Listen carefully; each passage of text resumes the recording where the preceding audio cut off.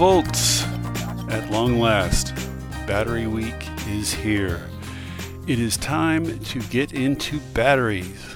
Way into batteries. Over the next few posts, I'm going to cover how lithium-ion batteries work and the different chemistries that are competing for market share. But I thought I would start off with a post about why I am doing this. Why batteries are important and why it's worth understanding the variety and competition within the space. Headline 1. Lithium-ion batteries are crucial to decarbonization in two important sectors. We know that the fastest, cheapest way to decarbonize, especially over the next 10 years, is clean electrification, shifting the grid to carbon-free sources and shifting other sectors and energy services onto the grid. Lithium-ion batteries are accelerating clean electrification in the two biggest emitting sectors of the U.S. economy, transportation and electricity. Each is between a quarter and a third of U.S. emissions. First, lithium-ion batteries are colonizing the EV market and enabling ever higher performance and range. The global EV market is on the front end of explosive growth. Researchers at Deloitte expect growth to accelerate through 2030. As Bloomberg NEF analysts show in their Electric Vehicle Outlook 2030, it's not just passenger EVs either. The fastest growing EV segment will be buses, followed by scooters. The global market for EV batteries alone is expected to hit almost $1 trillion by 2030. Sustaining that growth is going to require lots and lots of new batteries. The more energy-dense, cheap, and safe lithium-ion batteries can get, the faster the electrification of transportation will happen. Second, lithium-ion batteries are being used for both distributed building-level energy storage and for large grid-scale storage installations. As the grid shifts from firm, dispatchable sources of energy like coal and gas to variable, weather-dependent sources like sun and wind, it will need more storage to balance things out and stay stable. Batteries can help at the grid level. They can even serve as transmission assets, and they can serve local resilience at the building and community level. Overall, the research firm Wood Mackenzie expects the global storage market to grow at an average of 31% a year over the coming decade, reaching 741 gigawatt hours of cumulative capacity by 2030. The more energy-dense, cheap, and safe lithium-ion batteries can get, the faster storage will be infused throughout the grid, and the more renewable energy the grid will be able to integrate. Altogether, here's what the Department of Energy projects for the global energy storage market through 2030. Total capacity, including transportation and stationary sources, will reach 2,500 gigawatt hours by 2030. As this graph shows, the vast bulk of the demand for batteries is going to come from transportation, meaning EVs of various kinds. Whatever is used for EVs is probably going to end up getting so cheap, just from scale, that it dominates energy storage as well. There's one other cool aspect of batteries that gets too little attention. Storing substantial amounts of electricity for cheap is a relatively new thing in human affairs. We are only just now beginning to explore what can be done with it. What's happened in the relatively short history of lithium-ion batteries is that as they get cheaper and more powerful, we find new uses for them. Headline 2. Lithium-ion batteries can do more and more stuff. There's a reason why, in 2019, the three chemists behind the initial development of lithium-ion technology won the Nobel Prize in Chemistry. Lithium-ion batteries boast incredibly high energy density and specific energy, which is to say, they cram lots of oomph into a small, lightweight package, and they are capable of cycling many more times than their predecessors. The first lithium-ion batteries commercially introduced in the early 1990s were expensive, but found a market foothold in small electronic devices, phones, laptops, camcorders, where energy density is at a premium. They have since all but completely taken over the consumer electronics market. As manufacturing scale grew, prices fell and more uses opened up: power tools, lawnmowers, scooters. Scale grew more, prices fell more, and lithium-ion batteries began displacing other chemistries as the top choice for EVs. Especially in recent years, the growth and anticipated growth in the EV market has driven an enormous surge of public and private investment to lithium-ion batteries, with dramatic effects on prices. According to recent research by BNEF, quote, lithium-ion battery pack prices, which were above $1,100 per kilowatt hour in 2010, have fallen 89% in real terms to $137 per kilowatt hour in 2020. By 2023, average prices will be close to $100 per kilowatt hour, unquote. It wasn't that long ago that most experts agreed $100 per kilowatt hour was an impossible target. And so the cycle continues. Prices fall and more new uses open up: big trucks, buses, airplanes, data centers, distributed energy storage, and large-scale grid storage. From BNEF, quote, BNEF's analysis suggests that cheaper batteries can be used in more and more applications. These include energy shifting, moving in time the dispatch of electricity to the grid, often from times of excess solar and wind generation; peaking in the bulk power system to deal with demand spikes, as well as for customers looking to save on their energy bills by buying electricity at cheap hours and using it later, unquote.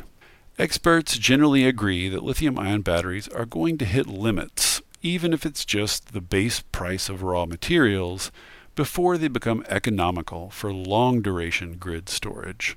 They are being installed for 4 to 6 hour storage, sometimes 8 hour, and may someday even aspire to 12 hour, but beyond that, the weekly or even seasonal storage a renewables-based grid will need, some other technology or technologies will have to step in.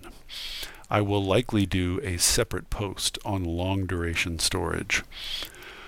Nonetheless, continued scaling will ensure that lithium-ion batteries get even cheaper. Some analysts believe that with foreseeable improvements in lithium-ion battery chemistry, prices could hit $40 or even $30 per kilowatt hour in coming decades. We simply don't know yet what can be done with storage that cheap. To take one example, if energy storage gets cheap enough to become an economically trivial addition to building constructions or renovations, it will eventually be ubiquitous at the local level, and the benefits of ubiquitous, networked local energy are, well, hard to predict. We know that it would protect vulnerable populations through blackouts like those in Texas or California over the last year, but it could do much more. Cheap batteries could open up uses we haven't even envisioned yet. What sorts of urban mobility vehicles, drones, planes, or research outposts could we power? What kinds of ships or trains could we electrify? How could increasingly cheap, ubiquitous storage be coupled with increasingly cheap, ubiquitous solar energy? We don't know yet, but we're going to see some cool shit over the next few years. Batteries have the potential to change our ordinary lived experience in myriad ways. It's worth the time to understand what's driving their development and where they might go. So here's the question that is driving Battery Week. Are lithium-ion batteries going to be to energy storage what solar PV panels are to solar electricity? By way of concluding, let me briefly explain what I mean by that. Headline 3. Solar panels got so cheap, so fast, they swamped all competitors. By solar panels, I'm referring to the standard kind. Boring old crystalline silicon photovoltaic panels, the kind you see on roofs these days, which I will henceforth just call PV. Thanks to key early U.S. research and development, German feed-in tariffs, which subsidized homeowners to put panels on their roofs, and a massive Chinese manufacturing boom, PV has received an enormous extended push in the last several decades. As the scale has grown, the price has dropped a whopping 99% in the last 40 years. PV got so cheap that it has simply steamrolled all competitors. Back in the aughts, even after Obama won and was putting together his stimulus bill, multiple solar technologies were in vigorous development. Thin-film solar, concentrated solar power, building integrated solar, multi-junction solar, all sorts of exotic stuff. There was even this one cool company called Cylindra that made cylindrical solar PV tubes. There were boosters of all these technologies who could tell you chapter and verse about their advantages over plain old PV. They pulled in a lot of venture capital and some government loan guarantees making those pitches. But in the end, they and their funders underestimated PV's one great advantage. It is dirt cheap and getting cheaper all the time. It is virtually impossible for anything else to catch up. PV's domination of the solar market has some energy analysts concerned, thinking that government ought to step in and encourage innovation and tech diversity in this area, in preparation for the day that PV reaches its limits and plateaus. Varun Sivaram, a researcher at Columbia University's Center on Global Energy Policy, who was recently made a senior advisor to presidential climate envoy John Kerry, has a whole book on this subject. Some researchers disagree and think super cheap PV will be good enough to get us where we need to go. Either way, it is clear that without concerted government intervention, PV is going to dominate for the foreseeable future. Is the same true of lithium-ion batteries? Are they going to dominate in energy storage the way PV has dominated in solar electricity? They already largely own both the EV and storage markets and have a substantial head start in manufacturing capacity and know-how. That head start is only going to get more daunting over the next decade. This is from a brief on the future of lithium-ion batteries by a company called Sila Nanotechnologies. Quote, "Before Tesla was founded, lithium-ion batteries were almost exclusively used in consumer electronics, mainly laptops and cell phones. At the time of the launch of the Tesla Roadster in 2008, the total global lithium-ion manufacturing capacity was approximately 20 gigawatt hours per year. By 2030, we expect over 2,000 gigawatt hours of annual production capacity based on already announced plans by cell manufacturers." Unquote. That would be 100x growth in 22 years and a hell of a head of steam for any competitor to take on. Quote, "It would be unwise to assume conventional lithium-ion batteries are approaching the end of their era," concluded a recent comprehensive review in Nature Communications. Quote, "Many engineering and chemistry approaches are still available to improve their performance." Unquote. Nonetheless, lithium-ion batteries do face restraining pressures, especially materials and safety concerns, which we'll get into later. They could hit speed bumps, and when you're talking about trillion-plus-dollar markets, even a niche could be worth billions. Will competitors be able to get a foothold? It's an enormous prize, with more researchers and entrepreneurs chasing it every day. That is what we will be exploring during Battery Week. Next up, a primer on how lithium-ion batteries work. Thanks for listening, y'all. See you next time.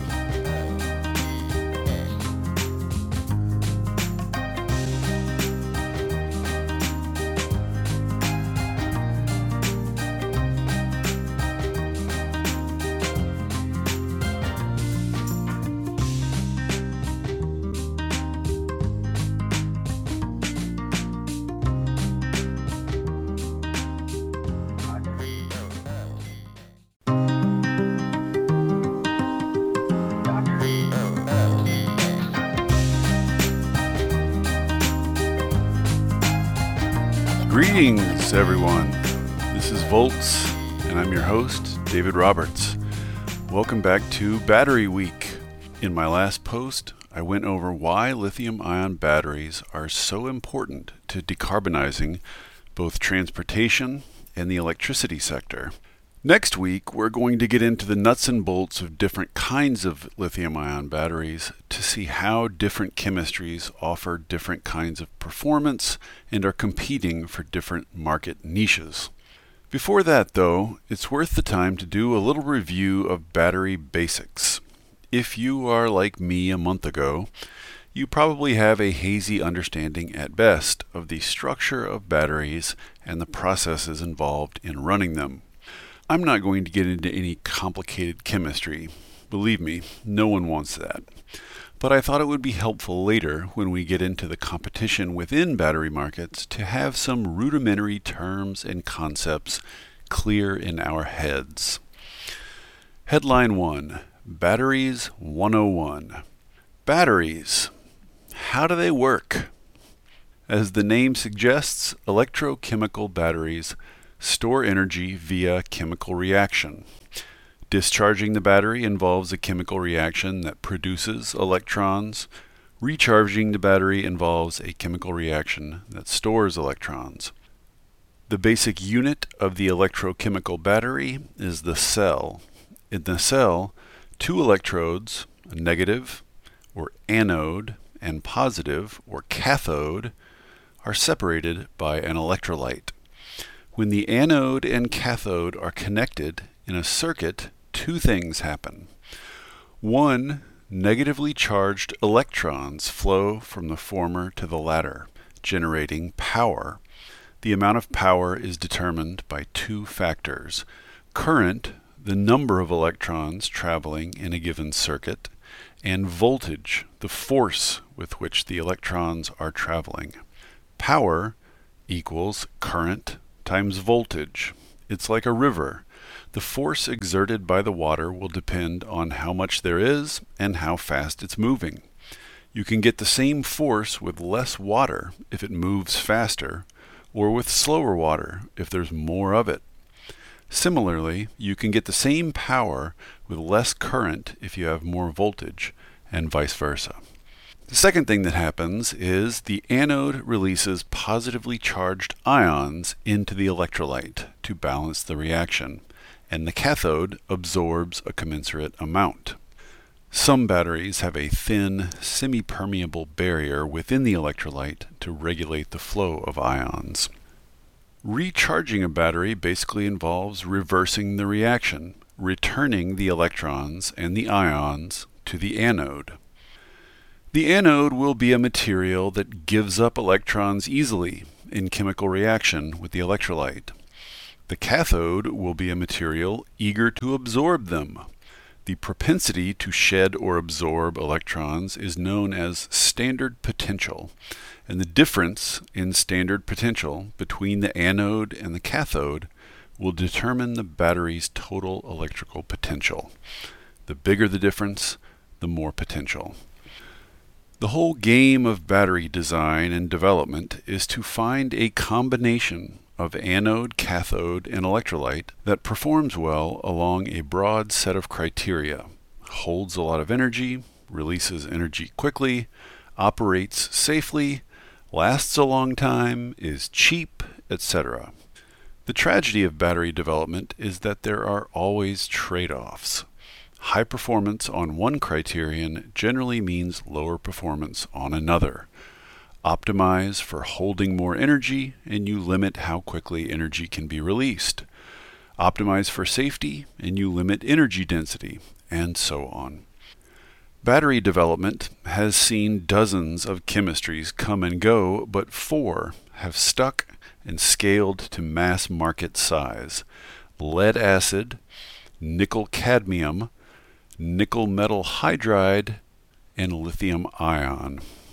Lithium-ion batteries have hit on a combination of anode, cathode, and electrolyte that performs well enough along several criteria, especially cost, to work for most short-duration applications today. They dominate consumer electronics, electric passenger vehicles, and short-duration grid-scale storage, and are expanding in other markets as well. They have gotten very cheap, and a large-scale manufacturing capacity has grown up around them. Let's take a closer look at lithium-ion batteries. Headline 2. Lithium-ion batteries 101. Lithium-ion batteries have been around in commercial form since the early 1990s, though obviously they've improved quite a bit since then. Today's most common and popular lithium-ion batteries use graphite, i.e. carbon, as the anode, a lithium compound as the cathode, and some organic goo as the electrolyte. Lithium-ion batteries boast two key advantages over prior battery chemistries. First, they need very little electrolyte. Lithium-ion batteries are what's known as intercalation batteries, which means the same lithium ions nestled, intercalated, in the structure of the anode transfer to be intercalated in the cathode during discharge. The electrolyte only has to serve as a conduit. It doesn't have to store many ions. Consequently, the cell doesn't need much of it. Saving on electrolyte saves space and weight. And as a bonus, the process is almost perfectly reversible, which gives lithium-ion batteries their high cycle life. Second, lithium-ion batteries squeeze lots of energy into a small space. Lithium is the lightest metal at the upper left corner of the periodic table and extremely energy dense. So lithium-ion battery cells can work with electrodes 0.1 millimeters thick. Compare that to lead-acid electrodes, which are several millimeters thick. This also makes lithium-ion batteries smaller and lighter. Because they are lightweight and high energy density, lithium-ion batteries got their initial foothold in small electronic devices, phones and laptops and the like. They scaled up quickly to run handheld power tools and lawnmowers, and then completely took over passenger electric vehicles. Recently, they've scaled up further to create home storage batteries and giant stationary battery arrays for grid storage. It's worth noting that even the biggest lithium-ion battery installation is just stacks upon stacks of cells, like Legos. Lithium-ion batteries are extremely modular. They can be scaled precisely to need. Headline 3. Lithium-ion battery manufacturing. There are a number of ways of manufacturing lithium-ion battery cells. Button cells, pouch cells, prismatic cells, but the most common for portable and electric vehicle applications is the cylindrical cell. Think of it like a jelly roll. A super thin metal anode is coated with a film, usually graphite. Then a super thin separator is laid on top. Then a super thin metal cathode coated with a film, usually some lithium compound, is laid on top of that. Several layers are stacked this way, and then the whole thing is rolled up and packed into a cylinder. Before the cylinder is capped, electrolyte goop is injected to infuse between the layers. Cells are then clustered into modules, which are in turn clustered together into packs. There's a whole active area of lithium-ion battery innovation around cell design. Tesla recently debuted a new, bigger cylindrical cell, the 4680, which is 46 millimeters wide and 80 millimeters tall, which improved everything: energy, range, and power. Tesla is also putting these cells together into packs that form part of the structure of their vehicles, which will reduce overall weight and complexity. I'm not going to get into lithium-ion battery manufacturing innovation too much, other than to note that there's a lot going on there. The manufacturing techniques that produce lithium-ion batteries are being continuously refined, a process that is accelerated by scale. According to RMI, quote, lithium-ion battery suppliers are poised to reach at least 1,330 gigawatt hours of combined annual manufacturing capacity by 2023, unquote. According to S&P Global, quote, global lithium-ion battery capacity is set to increase 218% between 2020 and 2025, unquote. That is a lot of scale. The main thing to take from the boom in lithium-ion battery manufacturing is that any competitor to lithium-ion batteries will need to take advantage of existing manufacturing processes. Quote, the way these battery factories are building up now, says Dan Steingart, a materials scientist and co-director of Columbia University's Electrochemical Energy Center, they're so capital intensive that whatever chemistries come next will be produced and manufactured in such a way that they leverage existing infrastructure if at all possible, unquote. This will be important later. Some lithium-ion battery competitors can slipstream into existing manufacturing and some can't. For Battery Week, I'm going to focus less on manufacturing and disposal and more on the battery chemistries themselves, which ones are dominating and which have a chance of catching on. Headline 4. Lithium-ion is a family of battery chemistries. Lithium-ion batteries are not a singular thing, but a family. They have in common that they use lithium in either the cathode or anode and exchange charged lithium ions. This leaves quite a bit of room for different chemistries. There are many types of lithium compounds, many choices of anode or cathode materials to pair with them, and many choices of electrolytes. That yields a very large matrix of possible combinations and chemistries, each with its different performance characteristics and SI acronym. We're not going to cover all of them, though. Even I have my limits.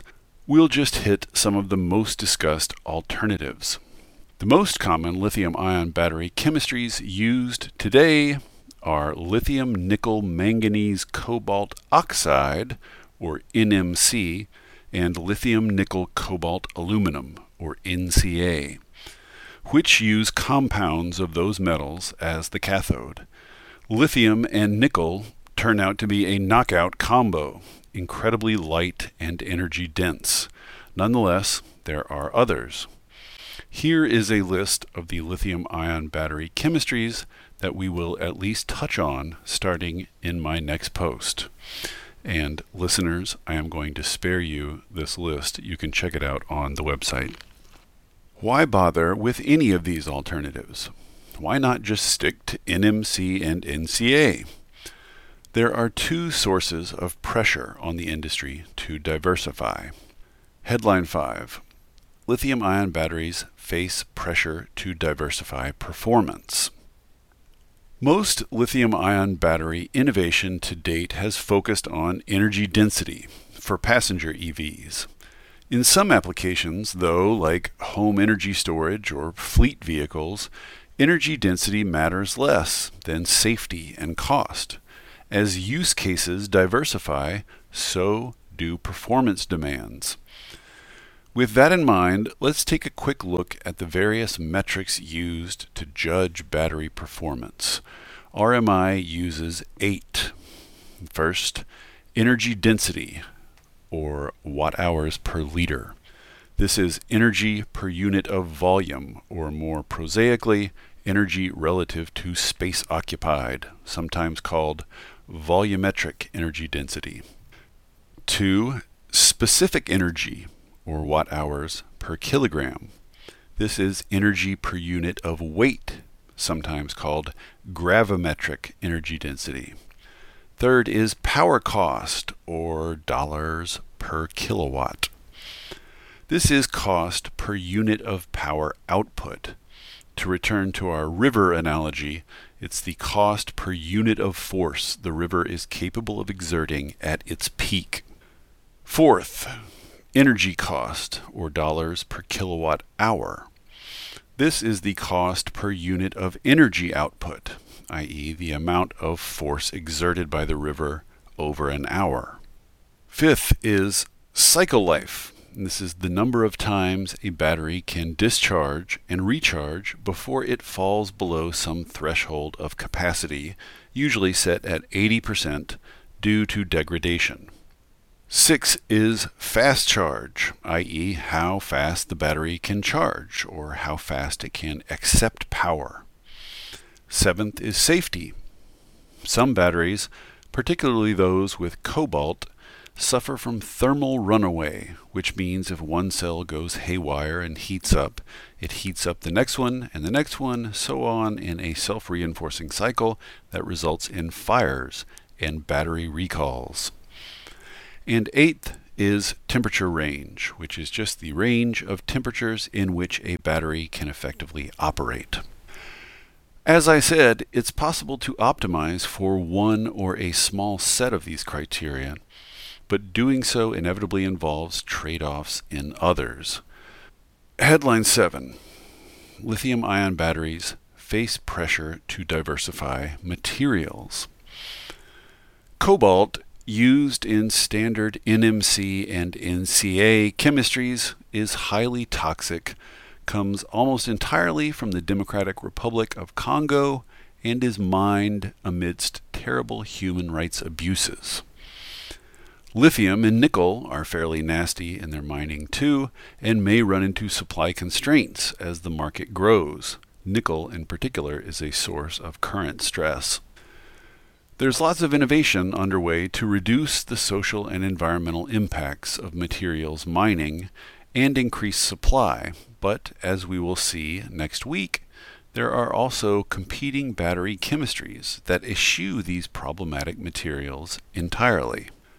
Smart manufacturers like Tesla are diversifying their battery lines in anticipation of supply issues, trying to evolve away from cobalt and secure a steady domestic supply of lithium and nickel. Biden's infrastructure plan, which aims to kickstart a domestic EV supply chain, could help. Headline 8. Some battery diversity will happen. The question is how much. You can find people in the battery field who stress that conventional lithium-ion batteries have too great a head start for anything else to catch up. In its white paper on the future of lithium-ion batteries, Sila Nanotechnologies writes, quote, "Technologies that claim they will replace lithium-ion often grab headlines, but scale limitations make that impractical within a generation. It is for this reason that by 2050, while lithium-ion will not constitute all of energy storage, it will be the most dominant chemistry by far, with most everything else relegated to niche applications." Unquote. Lou Schick, Director of Investments at Clean Energy Ventures, a venture capital firm that invests in clean technology projects, stressed to me the importance of scale and familiarity. Quote, "The only selection criteria for any project is it bankable? Can I get insurance for it? Is it consumer product? Any insurgent that wants to get to that state and is in a lab right now is 10 years away from being bankable, if they are very successful. So you're never catching up, and it has nothing to do with chemistry or physics." Unquote. You can find others who believe diversity is inevitable. Quote, "It's not like the Lord of the Rings, one ring to rule them all," says Michael Burrs, an engineer who founded and runs battery company NZinc. "There will be different chemistries for different applications." Unquote. Among the analysts more bullish on diversity are those at RMI, who wrote a report in 2019 called Breakthrough Batteries that surveyed possible competitors to conventional lithium-ion batteries. They write, quote, "Unlike the market development pathway for solar photovoltaic technology, battery R&D and manufacturing investment continue to pursue a wide range of chemistries, configurations, and battery types with performance attributes that are better suited to specific use cases." Unquote. RMI is convinced that other battery chemistries with other performance attributes will begin to find markets and scale up by the mid-2020s. Chloe Holtzinger, an energy storage analyst at the research firm IHS Markit, told me that diversity will be a market asset. Quote, "What we're going to see in the future is increasing diversity in all three of those areas, the anode, cathode, and electrolyte. Automakers will be able to take advantage of this diversity to make their portfolios robust against commodity price spikes and distinguish themselves from other automakers. They can say, we're the only ones that provide this kind of battery." Unquote.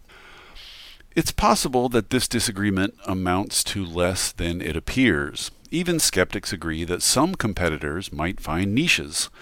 The main disagreement seems to be over how fast that might happen and how big the niches will be. After all, says Schick, in trillion-dollar markets, quote, "If the market fragments by use case, the individual use cases can be quite enormous." Unquote. Conventional lithium-ion batteries have a huge head start, but the pressure to diversify may offer some hope to innovators both within the lithium-ion battery family and outside it. In my next post, I'll get into some of that intra-family competition within lithium-ion batteries, a space that is rife with ongoing innovation. Thanks for listening, y'all. See you next time.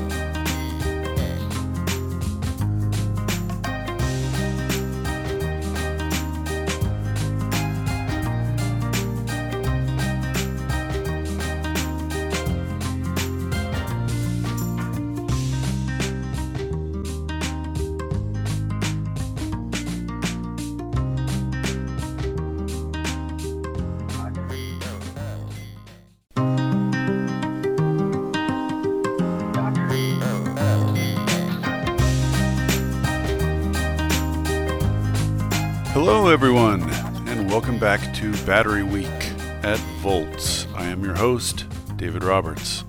We have talked about why lithium batteries are so important, and we went through a basic primer on how they work. Today, we're going to get into the competition within the broad lithium battery family among all the different kinds of batteries that use lithium and exchange charged lithium ions. There are a few clear leaders: lithium nickel manganese cobalt oxide, or NMC, lithium nickel cobalt aluminum, NCA, and lithium ferrophosphate, or LFP, that have achieved mass market scale, and several others looking to get in on the action. The market prize is likely to exceed $1 trillion within the next decade. So if any of these competitors can even carve out a substantial niche, it could be worth billions. Let's look at the players. Headline 1. Better NMC and NCA. The bulk of lithium-ion battery research these days is going to improve the dominant batteries on the market, mainly by reducing the amount of cobalt, the most toxic and expensive ingredient. Most EV makers use NMC batteries. Tesla uses NCA. In the past, it's been difficult to push down the amount of cobalt in these batteries. It plays an important balancing role. But manufacturer LG recently introduced an NMC 811 battery, 80% nickel, 10% manganese, 10% cobalt. GM will use them in its new line, including in the Hummer, and Tesla will put them in some of its Model 3s in China. Most big battery manufacturers, including Panasonic, which supplies many of Tesla's batteries, have vowed to gradually reduce and eventually eliminate cobalt. Nickel is the key to energy density. Tesla, Volkswagen, and others are working on special high nickel battery varieties that will be used for specialty vehicles that require extra high energy density, like larger SUVs and trucks. But not every vehicle needs that, and nickel supply constraints are looming, so work is also being done to further boost manganese, a much more stable, abundant material, and reduce cobalt. Headline 2. Silicon Anodes. Many lithium-ion battery developers are experimenting with silicon as an anode coating, partially or completely replacing graphite. Tesla has been working to increase the proportion of silicon in its anode since at least 2015. Silicon holds up to 9 times more lithium ions than graphite, so energy density improves, range expands by 20%, and a silicon battery can charge and discharge much more quickly than graphite batteries, so power density improves as well. But silicon expands when it absorbs ions, so it breaks down quickly. Cycle life is still much lower than batteries with graphite. If engineers can overcome that problem, and Tesla has vowed that it can, lithium-ion batteries could take a leap forward soon. Sila Nanotechnologies, in its brief on the future of lithium-ion batteries, considers silicon anodes the biggest potential near-term market-shifting breakthrough in the space. It summarizes, quote, "There are no high-volume commercial lithium-ion batteries yet in which a silicon anode entirely replaces the graphite one. When it does arrive, the reward will have been worth the wait. We expect automotive cells with NCA or NCM cathodes paired with silicon-dominant anodes will increase energy density by up to 50%, thereby dropping the dollar per kilowatt hour cost by 30 to 40% in less than a decade." End quote. That is a mind-boggling prize if any manufacturer can unlock it. Silicon anodes are technically cathode agnostic, meaning they can work with any cathode material, though most testing so far has used NMC cathodes. If engineers can crack the code and make silicon anodes with high cycle life, it could benefit any and all cathodes, including, for example, LFP. See below. Headline 3. Fluorides as cathodes. One thing I didn't mention about silicon as an anode, it doesn't operate via intercalation, like most lithium-ion batteries. Instead of nestling into the anode, ions react with the silicon and bond with it, a process called conversion. That makes it more difficult to peel the ions off without damage, but it can hold way more ions. With anodes, which are currently the limiting factor on most batteries, improving, there's more room for cathode improvement. Sila Nanotechnologies is big on research into fluorides. It cites metal fluoride-based cathodes like iron fluoride or copper fluoride, and sulfur-based cathodes, which also operate via conversion rather than intercalation and can also store more ions. It writes, quote, "It's plausible that with a conversion cathode and an engineered low-swell silicon anode, the cycle life of lithium-ion can be extended all the way to 10,000 full cycles, while also having the highest energy density in the market, thus breaking the power versus energy compromise." End quote.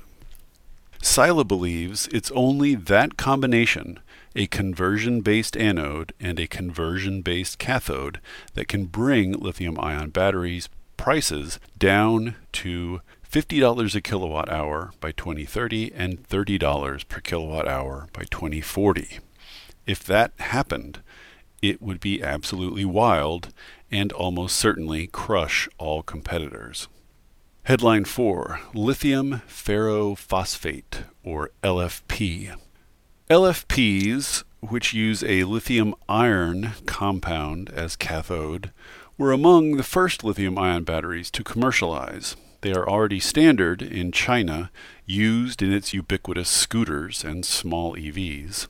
Quote, "The big Chinese battery makers, BYD and CATL and Lyshun, each one of those is larger by itself than any other battery company that's not in China," says Lu Shik, Director of Investments at Clean Energy Ventures, and they have been making lithium iron phosphate cells for 10 years. End quote.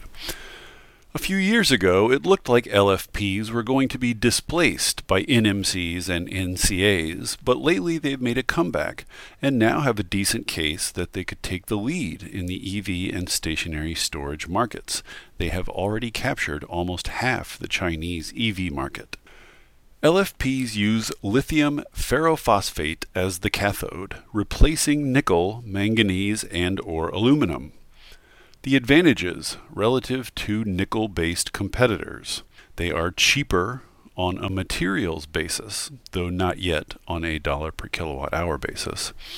They have a higher cycle life. Matt Roberts, previously executive director of the Energy Storage Association, now working at the battery company Simplify, says his company's LFP batteries are warranted for 10,000 cycles, compared to 2,500 to 5,000 for cobalt batteries. They have higher power density, they have much higher safety and lower toxicity, and they replace problematic and/or rare metals with iron, which is safe and abundant. In exchange for these advantages, LFPs offer lower energy density. There are fewer spaces for ions to intercalate. However, because they are so safe, LFPs do not require the same protective packaging as NMCs and NCAs, so they can gain some of that efficiency back at the pack level. Tesla says that while LFPs have 50% of the energy density of their main competitors, an LFP-based vehicle can still get 75% of the range. Volkswagen announced last month that starting in 2023, it would be employing lithium iron phosphate, or LFP, in entry models, nickel manganese in volume models, and nickel-rich NCM in high-end models. Tesla said more or less the same thing at its Battery Day event in 2020. It plans to use LFPs for an upcoming cheap, i.e. under $25,000 vehicle, the Model 3, and for its commercial energy storage. Current LFPs are not going to feature in high-performance vehicles, but most vehicles aren't that. They are, quote, good enough, essentially, for any kind of commuter car. Schick says, I think you're going to see a whole bunch of economy cars that are LFP. LFPs will be used in taxis, ride-share vehicles, and fleet vehicles, along with scooters and rickshaws and motorcycles. It will be the cheap, reliable, everyday option. And if LFPs can make use of silicon anodes, they could potentially nudge up into the over 300-mile range category. Energy density is also less important in the energy storage market, where price, capacity, and safety rule. LFP's high cycle life and low costs make them attractive in the grid storage market. As Julian Spector wrote in February at Greentech Media, quote, in 2015, LFP batteries only served 10% of the grid storage market, according to research from WoodMac. NMC dominated with more than 70% market share. But since then, NMC's market share has trended down while LFPs rose. Analysts predict LFP will become the leading chemistry for grid batteries by 2030, capturing 30% of an increasingly diversified market. As for distributed, behind-the-meter storage, in some markets like California and New York City, Tesla home batteries, which still use NMC, are not allowed inside garages, thanks to the risk of thermal runaway, which can lead to fires. LFPs have passed an extensive regimen of safety tests and will be available everywhere. That gives them a tangible market advantage. Roberts is convinced the safety issue is going to rise in salience, thanks in part to the repeated recalls from manufacturers like LG Chem. The latest is going to cost Hyundai a cool $900 million. What's your levelized cost of energy? Roberts asks. You're out there quoting, I can do a $100 a kilowatt hour for a battery pack, but if in 2 years you have to do a $1 billion recall, when does that get factored into the levelized cost of energy? With sufficient manufacturing scale, The price of any battery approaches the price of its materials, and LFP uses incredibly cheap materials. If it scales sufficiently, it could potentially get cheap enough to dominate the storage market, fighting off other lithium-ion batteries in the home storage market and other chemistries and form factors, which we will look at in the next post, in the bulk storage market. Quote, of all the lithium-ion chemistries, LFP may play the largest role in accelerating the world's transition to sustainable energy, end quote, says Jordan Geisige, who makes battery explanatory videos under the moniker The Limiting Factor. They are superb. I cannot recommend them highly enough. Headline 5. Lithium manganese oxide, or LMO, and lithium manganese nickel oxide, or LMNO. Manganese is abundant, safe, and stable at a wide variety of temperatures, though its energy density is lower than cobalt or nickel. Because LMOs don't contain cobalt and avoid the threat of thermal runaway, they are often used in medical equipment, as well as power tools, electric bikes, and EVs. The original Nissan Leaf was a lithium manganese oxide cathode, says Dan Steingart, a materials scientist and co-director of Columbia University's Electrochemical Energy Center, and the Nissan Leaf has never had a battery that initiated a fire, end quote. The Leaf also didn't go very far on a charge, though. LMO may have trouble escaping its niche. LMNO, sometimes called high-voltage spinel batteries, try to retain some of the energy density of nickel while replacing cobalt. According to a 2020 study in the Journal of Power Sources, in the search for, quote, novel cathode materials with high energy density, low cost, and improved safety, LMNO is one of the most promising candidates yet to be commercialized. LMNO batteries will need to boost their still struggling cycle life before they can compete with more established chemistries. The next 3 batteries use lithium or lithium compounds as the anode rather than the cathode. Headline 6, Lithium Sulfur. Lithium sulfur burst onto the scene to some excitement in the late 2000s, demonstrating that a cell with lithium as the anode and sulfur as the cathode, 2 elements with extremely low atomic weight, could double the specific energy of conventional lithium-ion batteries. Plus, sulfur is incredibly cheap. One problem is that sulfur has very low conductivity, so something, usually carbon, has to be added to pull in the ions. More importantly, lithium-sulfur batteries degrade quite quickly and have low cycle life. To date, they remain commercially unavailable. Headline 7, Lithium Metal Anodes.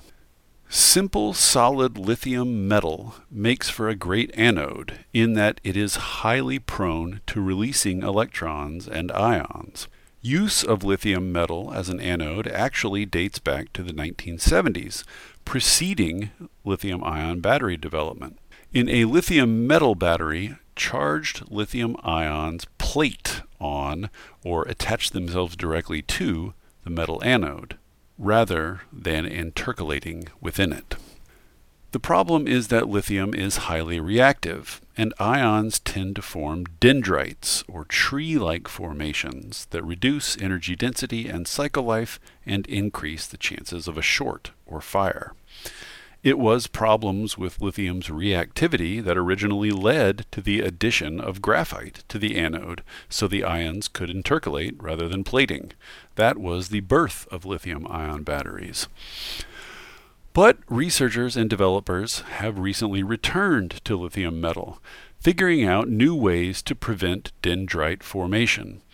Losing the graphite on the anode drops weight and up to doubles energy density. To date, lithium metal has typically been paired with a standard NMC cathode. U.S. startup Lavel is building a gigafactory to produce just such batteries, expected to open in 2023. It is aiming first at markets where energy density is prized, like shipping and aviation. Technically, though, lithium metal as an anode is cathode agnostic. It could potentially work to enable rechargeability and better performance from cheaper cathode materials like zinc, aluminum, and sulfur. Based on pure materials costs, quote, the true least cost system for a lithium-based rechargeable battery is lithium metal and a sulfur cathode, says Purdue University's Rebecca Seitz. Much of the R&D action, though, is around electrolytes. Lithium metal batteries with liquid electrolytes are around and are still being researched, but it's the solid electrolytes generating the most excitement. Headline 8, Solid Electrolytes, or Solid State. The liquid electrolytes used in most lithium-ion batteries limit the kinds of electrodes that can be used and the shape of the battery cell. Plus, they are often flammable, a safety hazard. Tons of research is underway on solid electrolytes that enable much higher energy density and can't catch fire. Many researchers expect solid-state batteries to set off a whole new round of innovation. RMI writes, quote, several solid-state companies are targeting 2024 to 2025 for initial EV commercial lines, but demonstrations would likely happen before then, end quote. Companies with lithium metal solid-state batteries, like Solid Power and QuantumScape, have received huge investments from automakers and investors like Bill Gates. Nonetheless, for all the hype, there is a considerable strain of skepticism about solid-state.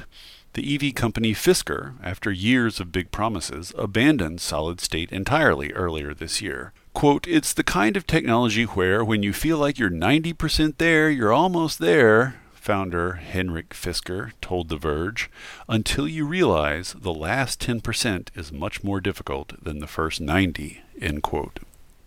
Quote, the cost and safety of current lithium-ion tech is improving so rapidly that a technology that's 10 years away, in Fisker's estimation, is just not worthy of pursuit, says Roberts.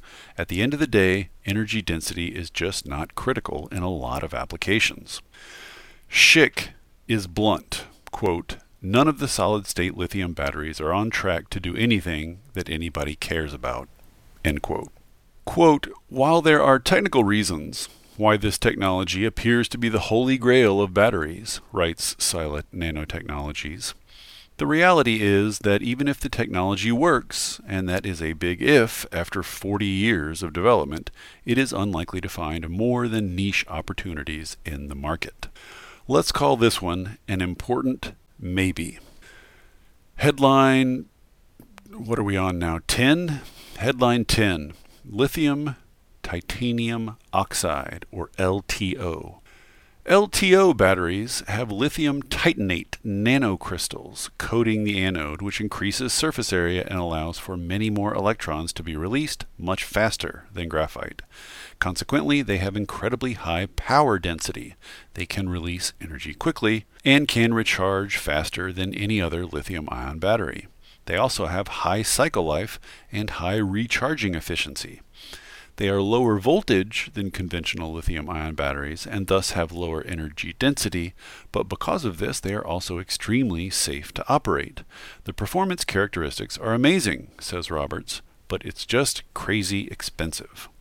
For now, LTOs are used in some EVs and smaller applications like e-bikes. If they come down in price, they could find other niches where power density is important, like industrial machinery. Headline 11. Lithium Air. Out toward the research frontier is Lithium Air, which uses lithium metal as the anode, a variety of materials as the electrolyte, that's where the research is most intensive, and as the cathode, air. Yes, air. Lithium exchanges electrons and ions with the air through the electrolyte. Wacky. Because it jettisons the entire weight of the cathode, air is, after all, quite light, lithium air has incredibly high specific energy, i.e. energy per unit of weight, theoretically as high as the specific energy of gasoline. In practice, only a fraction of that potential has been demonstrated, but even that fraction is about 5 times the specific energy of conventional lithium-ion batteries. All sorts of improvements in electrolytes, cycle life, and scalability will be needed before lithium air will become practical, but in terms of 2030 dark horses, this is one to watch. So, that's a review of the lithium-based battery chemistries jockeying for position in a $1 trillion+ market. In my next post, I'll look at a few non-lithium-based chemistries that are hoping to capture some of those niches. Zinc and flow and liquid metal, oh my. Thanks for listening, y'all. See you next time.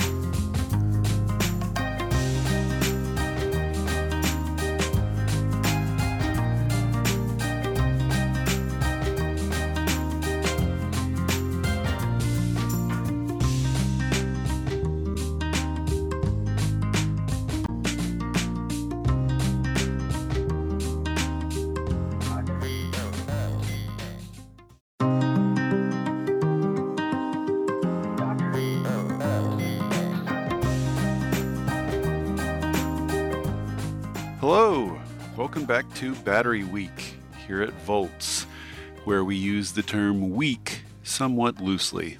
Up to now, we've been focusing on lithium-ion batteries, why they are so important, how they work, and the varieties of lithium-ion batteries that are battling it out for the biggest battery market, electric vehicles. It's fairly clear from that discussion that lithium-ion batteries in some incarnation are going to dominate EVs for a long while to come. There is no other commercial battery that can pack as much power into as small a space and lightweight a package. Plus, lithium-ion batteries have built up a large manufacturing base, driving down prices with scale and learning. Their lock on the EV market is likely unbreakable, at least for the foreseeable future. But there's another battery market where some competitors hope to get a foothold: grid storage. They think there's space in that market waiting to be claimed. Currently, there's a robust and growing short-duration grid storage market, offering storage of anywhere from seconds to provide grid services like voltage and frequency regulation to 4 hours. Lithium-ion batteries have about 99% of that market locked up. In some areas, projects with solar power coupled with 4 hours of storage are bidding in competitively with natural gas.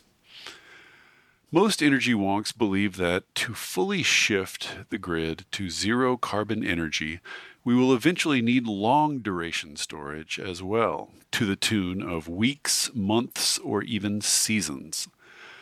Lithium-ion batteries are almost certainly not going to cut it for that purpose, so it will be some combination of other technologies. I'll write about long-duration storage some other time. In between short and long, there's something that might be called mid-duration storage, covering the range between 4 and 24 hours. What technologies will cover that range? Lithium-ion batteries can do it, of course. Theoretically, they can cover any duration. You just stack more and more batteries.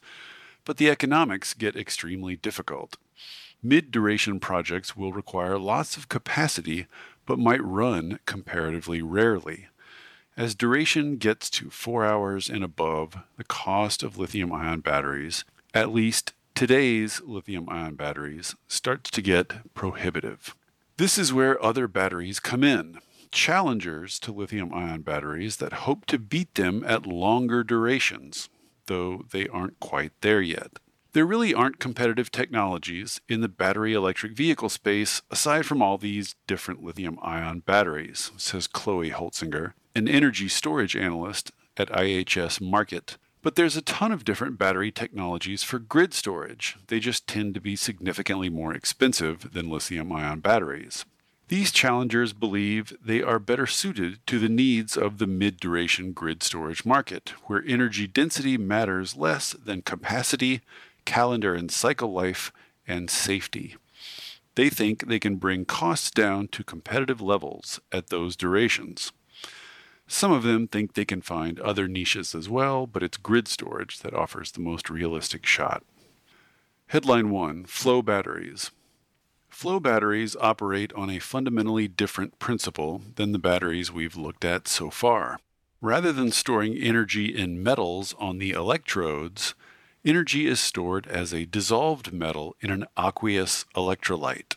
The analyte is stored in one tank, the catholyte is stored in another. Pumps circulate the fluids past electrodes, sometimes in a fuel cell, where they don't quite mix thanks to a thin separator, but they exchange ions and electrons, generating electricity. The key conceptual difference is that flow batteries separate energy, the amount stored, from power, the rate at which it can be released. If you want more power, you make the electrodes bigger. If you want to store more energy, you make the tanks of electrolytes bigger. And electrolytes are fairly cheap, so it's cheap to increase capacity. This is in contrast to lithium-ion batteries, which double in cost with each doubling of energy capacity. In theory, flow batteries can scale up to almost any size relatively cheaply. So as the demands for storage get bigger, 6 hours, 8 hours, 12 hours, the economics of flow batteries look better and better relative to lithium-ion batteries. A variety of different metals can be used in the electrolyte. For a long while, vanadium was expected to be the breakout candidate, but materials costs remain stubbornly high. Companies have also tried with zinc and iron, but recent history is littered with failed flow battery companies. Flow batteries have been the next big thing for a really long time, says Purdue University assistant professor and battery expert Rebecca Seitz, but they've never quite gotten there. The problem, as ever, is the steady march of lithium-ion batteries down the cost curve. For a 3 or 4 hour system, a lithium-ion battery outperforms any flow battery now, says Dan Steingart, materials scientist and co-director of Columbia University's Electrochemical Energy Center. 15 years ago, that was not predicted. Flow batteries can theoretically expand their energy capacity indefinitely for little more than the cost of the electrolyte goop to fill the tanks, though pumps and other accoutrements add to the cost a little bit. But when we're below $100 per kilowatt hour on the cost of lithium-ion batteries, says Steingart, you're really close to the cost of the goop. And flow batteries, like all challengers, face the fact that lithium-ion batteries are well established and well understood. It's easier to finance a lithium-ion battery, says Steingart, because all the existence proofs and their inherent reliability. I can predict the fate and the failure. That makes the operating and maintenance costs of lithium-ion batteries incredibly low, on the order of 1% of the cost of capital, whereas for flow batteries it is 2.5% at best. There are still flow battery challengers in the field, like Largo Clean Energy, which is commercializing vanadium flow batteries, ESS, which is selling an iron flow battery, and the mysterious Form Energy, which counts an aqueous sulfur flow battery among its offerings. But there is a growing sense in the field that flow batteries aren't going to be able to catch up to lithium-ion batteries, at least not anytime soon, without government help. Headline 2: Zinc batteries. Several companies are working on batteries that exchange zinc ions instead of lithium ions. It's the second most popular metal for batteries. Zinc has the particular advantage of being light and energy dense, like lithium. So, with relatively modest adjustments, it can slipstream into the lithium-ion manufacturing process. Zinc is plentiful, cheaper than lithium, largely benign, and makes batteries that are easier to recycle. Like other lithium alternatives, zinc sacrifices energy density, but makes some of it back up in savings on safety systems at the battery pack level, thanks to the lack of any need for fire suppression. This puts it in the same market as lithium iron phosphate, LFP, smaller commuter and city vehicles, robo-taxis, scooters, e-bikes, and energy storage. Some in the zinc crew have larger designs. We think we can coexist with lithium ion and replace lead acid, says Michael Burrs, president and CEO of NZinc, which has developed a new zinc anode it says can come close to lithium-ion batteries on energy density. Remember, lead-acid batteries are still ubiquitous. Forklifts use them, airplanes, snowmobiles, says Burrs. Data centers have huge banks of lead-acid batteries they use for switchover power. It's still a $45 billion global market. NZinc thinks it can hit a sweet spot, close to the energy density of lithium-ion batteries, close to the low price of lead-acid batteries, safer than either, and good enough to substitute for a big chunk of both. Zinc anodes are cathode agnostic, so Burrs envisions, rather than becoming a battery manufacturer, becoming an anode supplier, Zinc Inside, modeled on Intel Inside processors. Research is underway on a number of cathodes, from manganese and nickel to, just as with lithium, air. A zinc air battery has a system-level specific energy of anywhere between 250 to 350 watt-hours per kilogram, says Burrs, well above most lithium-ion batteries. The trick is making it controllable and rechargeable. There are zinc air battery companies offering commercial products that believe they've solved those problems, like Nant Energy, which is targeting its zinc air batteries at off-grid markets in developing countries. There are other zinc-based technologies as well. A company called EOS is making a zinc hybrid cathode that it says is safe and long-lasting.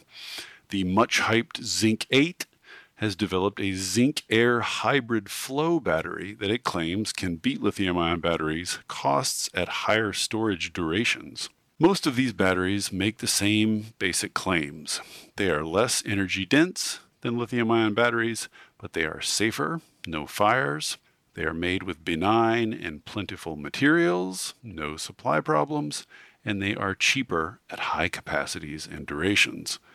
It's just that last part that's tricky, since the price and capabilities of lithium-ion batteries are a moving target. Zinc backers are confident that as the 100% clean energy pledges being made by cities and companies start to bite and the market for grid storage expands, demand for longer duration storage will expand with it. California, for instance, is putting lots of money towards zinc battery demonstration projects with an eye toward diversifying its storage options. Headline 3. Sodium-ion batteries. Lithium, nickel, and cobalt all have their issues. You know what material doesn't? Salt. Sodium compounds can be substituted for lithium compounds to create sodium-ion batteries, which have been the source of considerable hype for at least 5 years now. The basic idea and manufacturing process is the same for sodium-ion batteries as lithium-ion batteries. You could use existing gigafactory structures to produce a sodium-ion battery, says Steingart. But unlike the latter, the former can't use graphite for the anode because it can't capture enough of the relatively bigger sodium ions, so something called hard carbon is typically used instead. Research is underway to find more energy-dense sodium compounds for the cathode and cheaper materials for the anode. Sodium ion has a lower energy density than lithium ion, says Tim Grechak, an innovation analyst with Con Edison, so all the materials that go into it have to be correspondingly that much cheaper. There have also been some high-profile sodium-ion battery failures.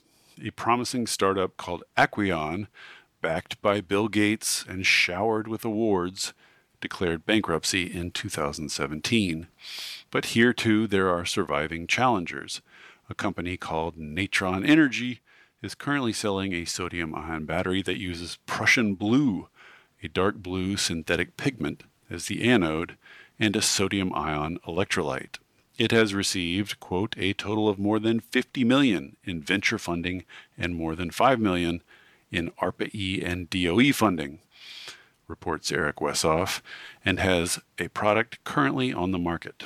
Like NZinc, it is going after some lead-acid applications, like data centers and forklifts, and some lithium-ion battery applications, like stationary storage, hoping its long life and safety can carve out a niche. To my eye, sodium-ion batteries appear to be stuck in the same spot as the previous two batteries.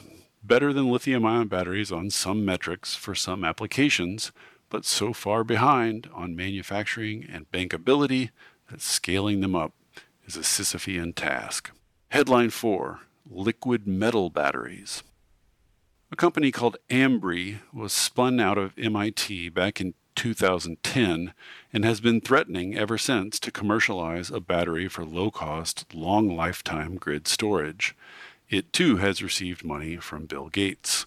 It ran into problems with its initial battery in 2015, laid off a quarter of its workforce, started over, and now produces a calcium antimony battery with a liquid calcium alloy anode, a molten salt electrolyte, and a cathode comprised of solid particles of antimony. The liquids and suspended particles are contained in a positively charged stainless steel box with a negatively charged electrode plug on top. The battery will pass no current at room temperature, but on site, the contents of the boxes are superheated to 500 degrees Celsius, which activates the materials, the metals, alloy and dealloy, with the cathode being entirely consumed and then reformed as the batteries charge and discharge.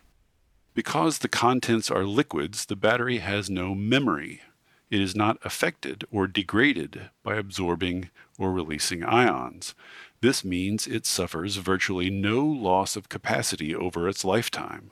In fact, it works better if completely charged and discharged every few days.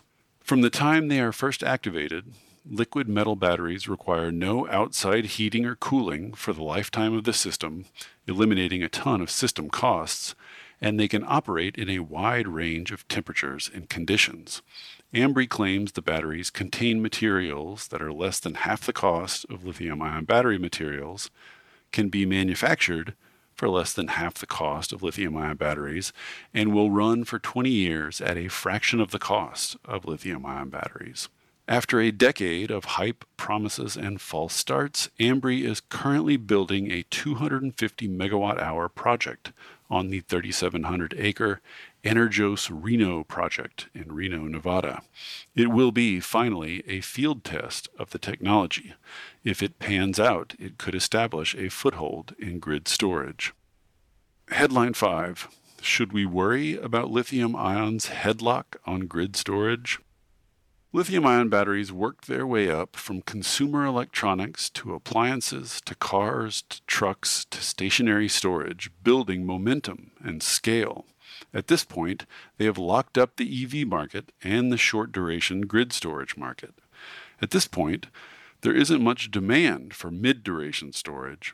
The question is, as the grid integrates more renewables and that mid-duration market develops, whether lithium-ion batteries will simply continue their march to dominance. Right now, a few lithium-ion battery competitors can claim lower kilowatt-hour costs over longer durations, but Steingart thinks that some variant of the basic lithium-ion battery architecture is going to get to somewhere between $45 and $60 per kilowatt-hour eventually. That's just an incredibly difficult trajectory to keep pace with. Is it going to make lithium-ion batteries uncatchable, even in the grid storage space? Steingart says, I co-wrote a paper last year that basically says up to 8 to 10 hours. The answer is probably yes, at least for the foreseeable future. Even if they weren't still sprinting ahead on costs, simply by virtue of their ubiquity and familiarity, lithium-ion batteries have gained an enormous institutional advantage. When it comes to grid storage projects, says Lou Schick, Director of Investments at Clean Energy Ventures, The installed cost is so high that the chemistry of the battery doesn't really affect the cost. He explains, quote, "The soft costs of applications engineering, designing the contract, getting permission to do it, satisfying all the building codes, and so forth, by the time I'm done with all that crap, the battery itself is 20 to 30% of the installed cost, at most." End quote. In that context, the differences in performance among different chemistries are less important than simpler criteria, Schick says. Is it bankable? Can I get insurance for it? Is it standard consumer product? This, even more than long-term total costs, is the biggest barrier to lithium-ion battery competitors. Lithium-ion batteries are bankable. They are familiar. Their performance and failure modes are well understood. Any competitor has to solve the chicken and egg problem of convincing the first several investors to take on greater risks. This gets us back to an argument I raised in my introductory post. If it is true that A, we will soon need more and longer duration storage than lithium-ion batteries can provide, and B, lithium-ion batteries currently have an unbreakable hold on the market, then perhaps the federal government should proactively take steps to encourage competitors to lithium-ion batteries. Recently, the research outfit ITIF released an excellent paper by Anna Goldstein making just this argument in the context of flow batteries. Quote, "In the absence of first markets that can rapidly pull flow battery innovation, the U.S. Department of Energy should push it forward with investments in research, development, testing, and demonstration." End quote. The same argument could be made on behalf of any of the battery chemistries discussed above. The market probably isn't going to mature them fast enough. The feds should help. After all the time I've spent thinking about batteries, I am of two minds about this argument. On one hand, Goldstein makes a good case that the storage needs of the electricity system will soon push past what lithium-ion batteries can provide. If that's true, it does seem like it would be better to innovate alternatives now, to be prepared. On the other hand, analysts have been wrong about the ultimate capabilities of lithium-ion batteries again and again. Lithium-ion batteries weren't going to be able to handle cars. Then they weren't going to be able to handle short-duration storage. Then they weren't going to be able to hit $100 per kilowatt hour, but they're doing all those things. If lithium-ion batteries follow a steadily declining cost curve down to $40 to $60 per kilowatt hour, it's difficult to imagine any competitor that could catch up.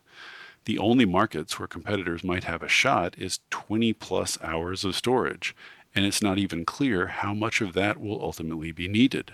Nonetheless, I think I come down in the better safe than sorry camp. There's no harm in making multiple bets when the stakes are so high. Researching and innovating medium and long-duration storage technologies will bring all sorts of learning and networking benefits that we can't fully predict now. And if lithium-ion batteries continue to defy all predictions and get so cheap that nothing can compete, well, that will be a nice problem to have. Thanks for listening, y'all. See you next time.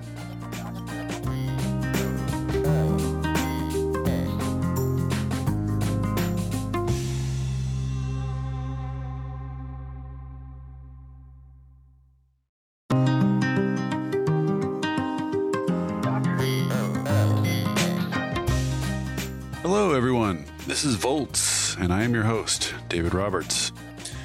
For several weeks now, I have had my head buried in batteries, specifically lithium-ion batteries, how they work, why they have taken over so fast, what different varieties are competing for which markets, and where innovation will take them in the future. Even with as many PDFs as I have under my belt now, I'm still learning every day just how much I don't know. I'm not going to lie, listeners. I still have the Wikipedia page for lithium-ion batteries open in a tab. So I thought it would be nice to round out Battery Week with someone who actually does know what they're talking about. To that end, I am joined today by Chloe Holzinger, a battery analyst with the Clean Energy Technology and Renewables team at IHS Markit, a research and analysis firm. Chloe keeps up with lithium-ion batteries for a living, so I was eager to talk with her about the growing market, the raw materials that make up batteries and their possible supply problems, the coolest new innovations in batteries from solid state to liquid metal, and much more. She was generous with her time, and I learned a ton. So, without further ado, let's get to the conversation.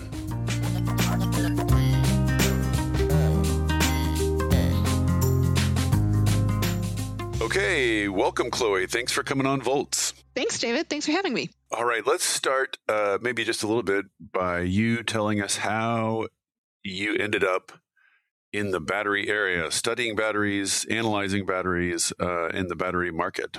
It's a strange niche field. How'd you end up there? Yeah. I sort of fell into it by accident, as so many people do. I got my undergraduate degree in marine chemistry and my master's degree in mechanical engineering, and happened to find the one startup in the Boston area that was developing batteries for underwater applications. So I joined them as employee number 6 and got a patent and worked for them until they got acquired by a defense contractor, and then hopped over to the market intelligence field, where I've been covering the broader next generation battery technology area and the various end applications for batteries. I've been here ever since. How long's that been? How long have you been immersed in batteries? Total, including startup experience, is probably about 5 years. It's been an active time, time in that field.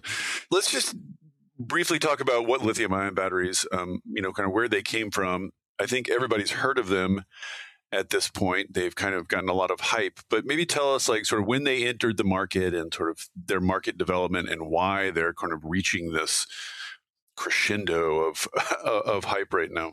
Sure. So I can provide a very brief history here. Lithium-ion batteries were, kind of invented separately at different stages by different companies. If I remember correctly, Kodak did some innovation on actual tape casting, which is the process that's used to actually make lithium-ion batteries. Some of the core lithium-ion battery technology itself was actually developed at Exxon way back when. They just kind of sat on that. And then some other different key breakthroughs were also developed at different corporations. I think Sony was one of them as well. I apologize if I got any of that wrong. But they really were initially commercialized for the consumer electronics industry. And then smartphones and computing power got much better. Laptops became more commonplace. They were able to eventually make the jump from consumer electronics and these small applications to electric vehicles, whether you're talking about a Tesla or a Toyota hybrid. Lithium-ion batteries have been pretty crucial. And now we're seeing them used in all these different kinds of electric mobility applications, as well as the grid storage space. What was the first time they showed up in an electric vehicle? Because it just intuitively, the leap from a laptop to an electric vehicle seems like a pretty far leap. Who had that idea and made that happen the first time? Do you know? I don't actually know the exact history, but various people have been trying to make electric vehicles for a really long time. It's just before they were trying with lead-acid batteries. Right. So there were a few electric vehicle prototypes, in Jimmy Carter's time. And they obviously didn't really go anywhere. As much as, people have lots of opinions, and I certainly do as well, about Elon Musk, you got to credit Tesla for really making the electric vehicle really sexy and popular again. Is it fair to say that Tesla, sort of back in the Roadster era, which I guess was like 2008 or 9, is it fair to say that that's kind of what kicked off the current frenzy of development? Or do you think it was inevitable? I think both. I think Tesla was really there, right place, right time, right idea, which is a pretty tough combination to come up with. I think regardless, you're seeing electric vehicles really rise in all different parts of the world and different companies really leading the charge. And, it's such a integral part of decarbonizing transportation and industry. If it wasn't for Tesla, I'm sure it would have been some other company, but it happened to be, this particular American company that really got it started here in the States, at least. So what's so great about lithium-ion batteries? Let's just briefly kind of look at the chemistry, like and the materials. What is the advance? We had lead acid batteries. We had nickel metal hydride, the nickel cadmium batteries. Batteries have been around. So what is the sort of at the chemistry level? What is it about lithium-ion batteries that's so great that has allowed them to sort of like colonize these markets? Yeah, I could wax poetic about lithium-ion batteries. A lot of what I do in my various market roles is talk about all these other non-lithium chemistries that people are trying to develop.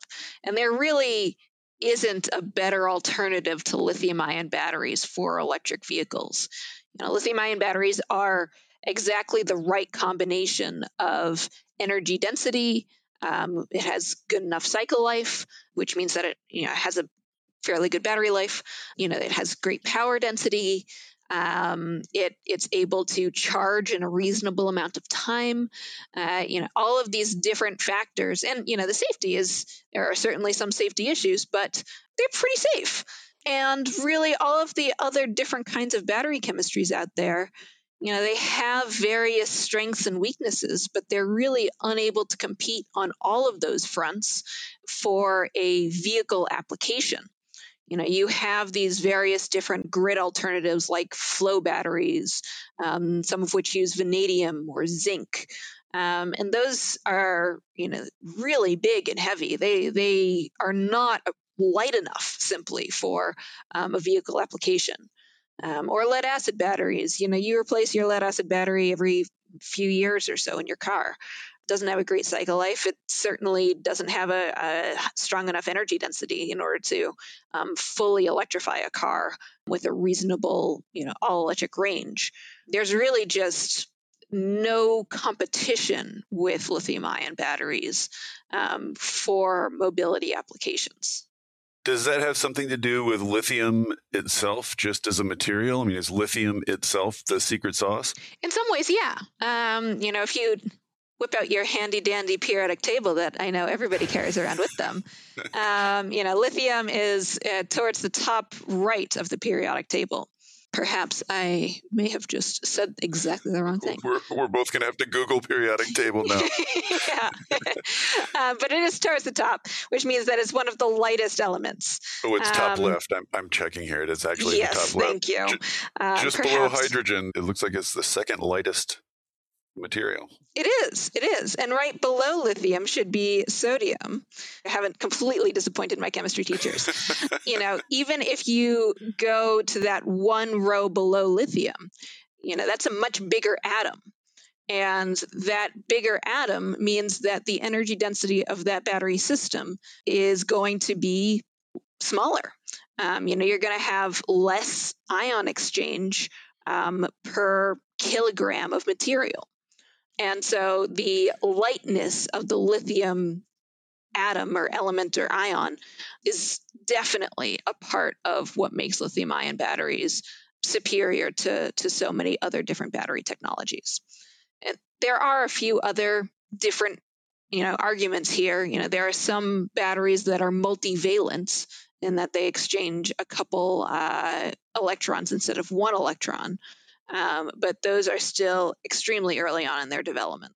Well, let's talk about the lithium-ion battery market then. So you said, they sort of grew and completely ate consumer electronics and then have jumped up and basically now dominate EVs, I think. So what's the sort of lay of the land on lithium-ion, like where they're being used, kind of what's driving all this development and innovation? It's really the electric mobility space. Lithium-ion batteries today are definitely good enough for an all-electric vehicle, as we're clearly seeing. There are a few different factors that are driving further innovation in this area. So first is that automakers really want to be able to rely on this lithium-ion battery value chain for the long term. And there are a variety of different questions. Whether or not they're valid is another point, but there are a lot of doubts about whether or not various key metals are able Right. to scale up their production to meet some of these astronomical projections that automakers have around electric vehicles. So some of the crucial ones are nickel, cobalt, and lithium. And so there's a lot of innovation right now around developing technologies that are more robust against some of those fluctuations in key metals supply, demand, and pricing. I know they're expected to grow like everybody, every chart you see has the line shooting up and to the right, but sort of like in terms of scale, like compared to current nickel, whatever, or cobalt demand for batteries, are we looking down the road at like 2x, 10x, 100x? Like what sort of, when people are daunted about the scale of these metals, like what do we mean by scale exactly? What are these projections? Yeah, so I think right now for scale, I think all electric vehicles are 2 to 3% of annual new car sales. Right. And automakers are saying that they're going to go all electric by 2035 or something. And California wants to ban ICE vehicles by 2050. Um, Washington actually just said no new ICE vehicles sold after 2030. yeah. I mean, that's even more aggressive. And so to even meet that kind of target, you're talking some pretty dramatic scale ups of these upstream industries. In the lithium industry, lithium ion batteries were something about 30% of the total lithium market, really before electric vehicles took off, when it was really just consumer electronics. Mm-hmm. And today, 65%, 67% of all lithium products go into lithium ion batteries, with the remainder being like glass and pharmaceuticals and all of these other kinds of niche applications. The lithium industry is really being driven by the lithium ion battery market. And the nickel and cobalt industries are a bit different, but that's just to give scale. Is it driving prices up? I mean, all this new demand for lithium, is the price going up? Has price become a problem yet, just for the raw material? No, not for any of the raw materials, really. But right now, cobalt is really both the most expensive battery raw material and, the most well known to be sustainably problematic. Whether you're talking about, the human rights issues or the mines themselves, there's been a lot of coverage on the issues with cobalt mining. So there's been this effort over the past, several years to move away from cobalt because of these primarily price and sustainability reasons, but also because there are simply better technologies out there than some of these high cobalt chemistries. There are a ton of different battery chemistries and a ton of different lithium ion battery chemistries. And there are strong advantages to battery chemistries that don't use cobalt on the energy density front. On the cycle life front for some chemistries, there's just a wide diversity of chemistries out there that really make it possible for automakers to pick and choose what types of lithium ion batteries they really want to use for which models.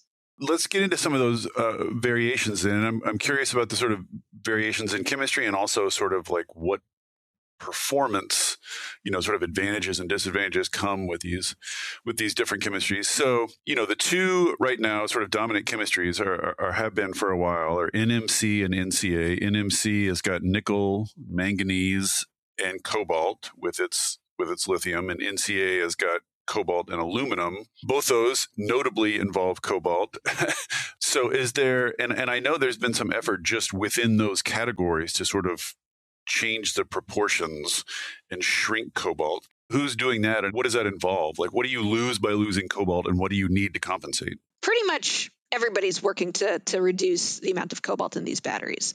The NCA technology is really almost exclusive to Panasonic and Tesla, and they're currently really the only NCA mass producers.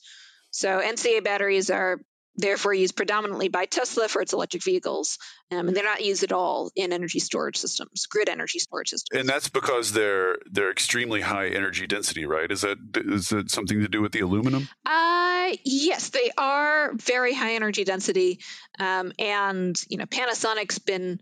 The Tesla gigafactories have been struggling to keep up with Tesla demand for a few years now. So even if there was demand for NCA batteries in energy storage systems, there just isn't supply for that.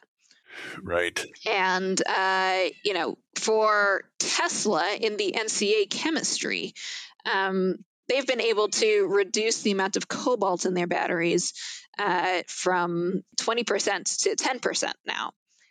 So they've been able to significantly reduce the amount of cobalt in those systems. For NMC, this is the most commonly used cathode formulation in lithium-ion batteries today. And as you noted, there are many, many different NMC formulations with varying ratios of those key nickel, manganese, and cobalt components. And really, this is where, to your question, it gets very interesting in terms of varying the amounts of cobalt. So some of these, the early versions of NMC had equal amounts of nickel to manganese to cobalt, or NMC 111. And the technology has since progressed to now there's a lot of talk and support for high nickel cathodes, which would be 8 parts nickel to 1 part manganese to 1 part cobalt.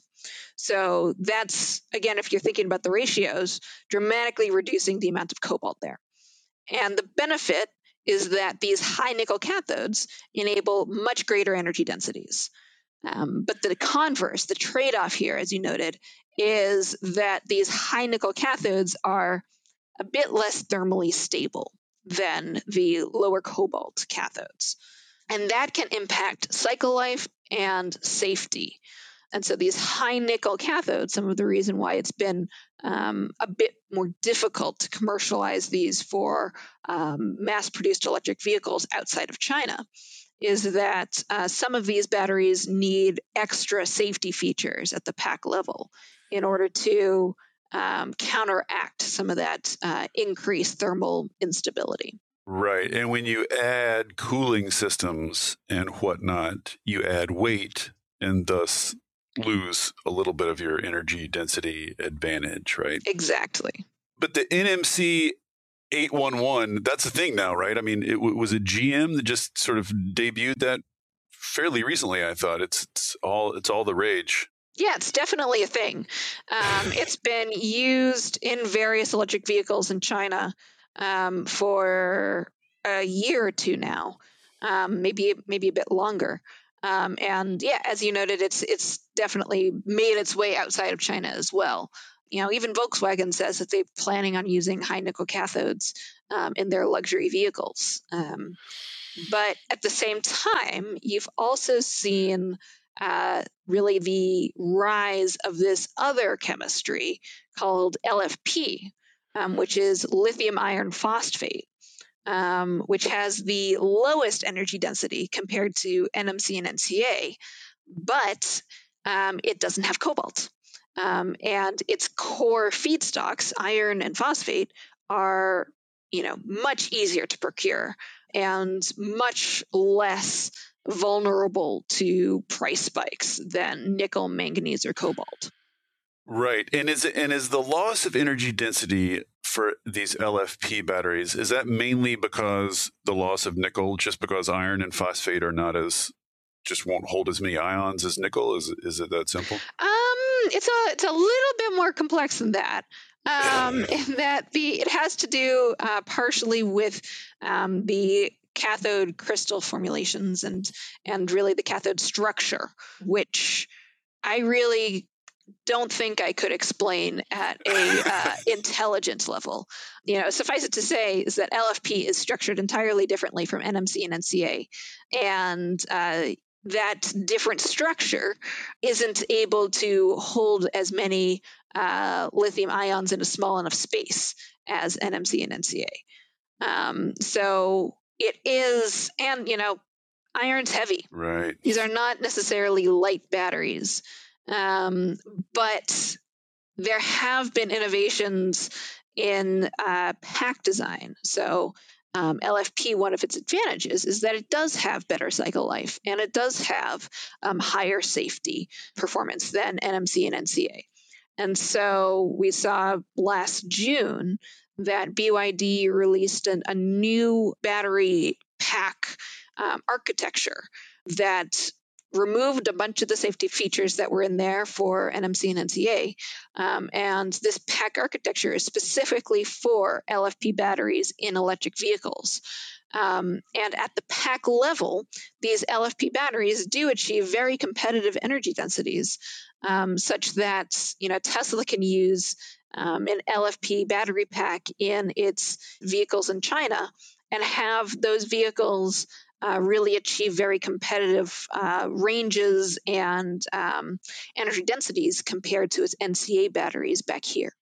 Right. I think in the Tesla's Battery Day presentation, I believe the way they put it was that LFP, just the chemistry, has 50% of the energy density of their high nickel chemistry, but at the pack level, you get 75% of the range because of this, the lack of safety and cooling and everything. And VW actually said something similar, that they're going to use LFP in kind of their lower end sort of workaday cars where you don't need energy density. Let's just pause here and talk about energy density for a minute. Energy density, tell us what energy density is and why it's so prized in these applications.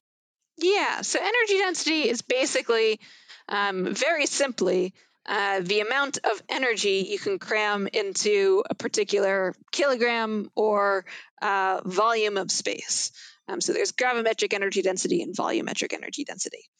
And you want more energy in that set unit because then that extends the vehicle's range if you're talking about a vehicle application. So higher energy density batteries are able to go further, drive further between charges. And range anxiety is really one of the key things that particularly Americans cite as one of the reasons why they're not interested in buying an electric vehicle. They're concerned about not being able to easily go drive to visit family or friends, or their annual trip to their favorite vacation spot, or go skiing. There are so many different things to do in this country, and it's some of them are pretty far away. And as the EV charging station networks, those are continuing to be built out, but people are still citing range anxiety as one of the key inhibitors for them to actually commit to an electric vehicle. Right. So when we're talking about energy density, we're mostly talking about range. We're just talking about how much energy you can cram into the battery in the same space. So let's distinguish that just quickly. I had this in a separate section, but we're into it now. So let's distinguish that quickly from power density. This is which is a slightly different thing. Can you tell us what power density is? Yes. Energy and power are like two sides of the same coin. So energy is basically the total amount of, let's say electrons in a given volume in a battery, for example. So your battery pack will have a very specific energy capacity. Power it's the rate at which those electrons leave that battery to go do other things. So power density really refers to how quickly can you get that energy out of the battery? How fast do those electrons leave? Right. Oomph is the word I use. Yes, exactly. With lithium-ion batteries, they're all, they do have their own particular variations in power density. But a lot of that, ends up being irrelevant when you put it into a pack. You're seeing a lot of different pack architectures. There are some high voltage pack architectures that are more efficient now. And so, the power density isn't really something that folks are optimizing for at the moment. Isn't that though what gives you your 0 to 60 in 2 seconds or whatever it is they're saying now? That really has more to it. Doesn't really have to do with the battery chemistry so much. And just like you can fast charge your car, you can definitely discharge your battery pretty quickly if you want to. It's just whether or not that harms your battery system. So there has been some research on better enabling fast charging for electric vehicles. Right. Is fast charging, I mean, it's just sort of the flip side of power density, right? It's like how quickly you can release the energy and how quickly you can accept it. Is that sort of Yep, those exactly. vary together? Those are this kind of the same thing? Yeah. I mean, the flip side is that if you discharge your battery super quickly, you can A, harm the lifetime of your battery, and B, then that impacts your range because there's less, there are fewer electrons in your battery then.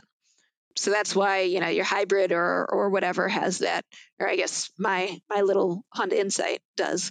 It has an eco mode where it controls how fast you can accelerate and things like that. Oh, interesting. And that's how is that eco? I see how is it just eco because it makes the battery last longer? Is that the source I'm eco? pretty sure that's the only thing it does.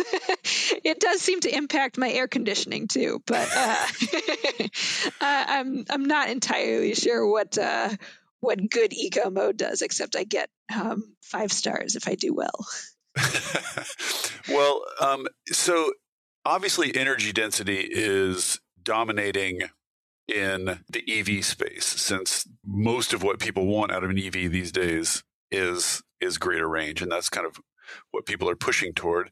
So I'm sort of curious, the EVs are by far the biggest market for these batteries, so my sort of assumption is that whatever the EV market wants, that's what's going to drive innovation, and sort of whatever the EV market ends up choosing is just going to scale up so big and get so cheap that it's going to be cheaper for other applications too. So I'm sort of curious, I guess what I'm asking is, outside the EV space, what are the other applications for lithium-ion batteries, maybe where energy density is not the prime consideration? Like, are there other factors that developers and researchers will be chasing, sort of other performance characteristics other than energy density?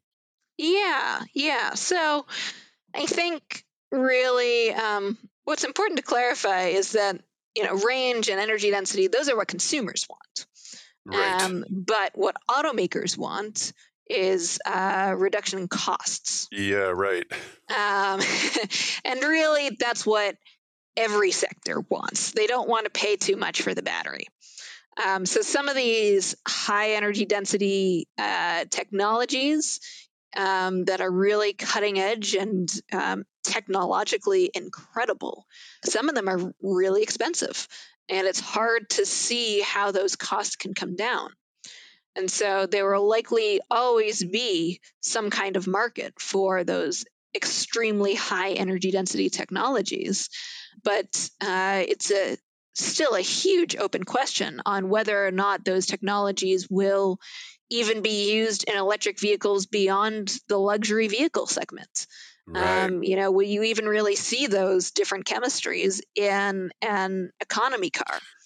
And I think from the past couple battery power day announcements by Tesla and Volkswagen, they're not planning on those high energy density batteries being used in most of their vehicles. They're looking at tailoring their vehicle battery strategy to some of these more the cheaper chemistries that are more robust to price spikes. And when you're thinking about, to answer the other half of your question, when you're thinking about the impact of these automotive trends on other end uses for batteries, whether that's consumer electronics or energy storage, you see a couple different things. So for consumer electronics, that's a market that pretty much at this point scales with population growth. Everybody has a laptop, cell phone. Yeah. Some people have multiple. And the battery technologies for those systems are pretty stable. Those are not really where a lot of the cutting edge innovation really is at this point in the battery world. For the energy storage market, the energy storage market has fluctuated in what battery technologies it will use depending on what's available and how much they cost. And so this recent increase in LFP demand in the automotive industry, for example, has actually caused a shortage of LFP battery availability in the stationary storage sector. And this is, definitely temporary. I don't really want to scare anybody. It's just manufacturing capacity, right? I mean, it's Right. not materials. Right. And if you think about it, electric vehicles, it's like 90% of the battery market. Yeah. So if you are a battery manufacturer and an automaker comes up to you and says, I want, this huge amount of LFP batteries, are you going to go fulfill that order? Or are you going to go, no, I'm committed to these other orders that are much smaller for these other particular applications? Sometimes they'll commit to the energy storage contracts that they have, and sometimes they'll say, well, actually, this is really tempting. I'm just going to go with this bigger, much bigger order. And there are a lot of efforts to increase manufacturing capacity for LFP batteries at the moment. But for the short term, first half 2021, it's been basically impossible for stationary energy storage companies in the U.S. to order new LFP batteries for systems this year. Interesting. Let's talk about storage briefly. In EVs, obviously, energy density is a big thing because you want to go a long way. What are the sort of performance characteristics that you're selecting for in, say, like a home storage battery, a Powerwall or some variant? What do you want out of that battery? The fascinating thing with the grid storage sector is that, unlike electric vehicles, every application is really different. Comparing an economy car to a luxury car, you might say, one person does city driving and the other person likes to do long treks or whatever. But comparing a home energy storage system to a utility scale solar plus storage system that's, a gigawatt in scale, right. Those are completely different systems. With completely different demands and needs. That utility scale system is probably going to want to cycle once a day, twice a day maybe. And that's a lot more often than you would charge your car. That's pretty right. heavy use case. Whereas, in the US, we have a lot of land here. So footprint isn't really a huge issue. Whereas in your home, you really want a small system that's very safe because it's in your house. And you want to make sure, sometimes ideally it's paired with a solar roof. And I think I think Tesla right now has just said that they aren't selling any home batteries without solar. But, that's going to charge and discharge probably not as deeply as a commercial or industrial or a utility scale battery.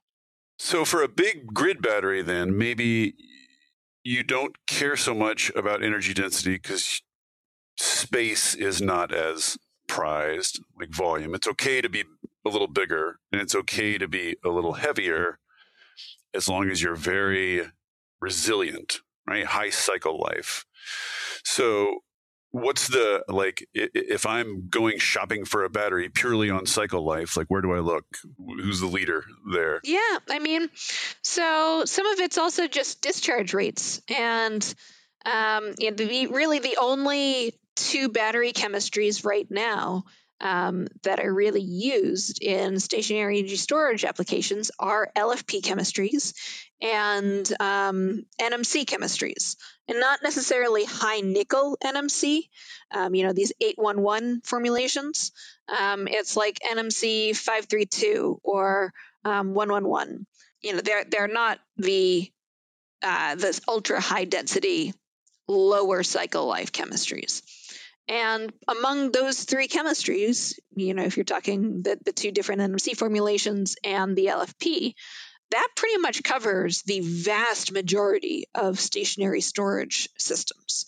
There's much less diversity in chemistries in the stationary energy storage market, in part because there's different needs than the mobility market, and a lot of the efforts to make new technologies for lithium-ion batteries are focused on the needs of the mobility sector and not necessarily the needs of the stationary energy storage sector.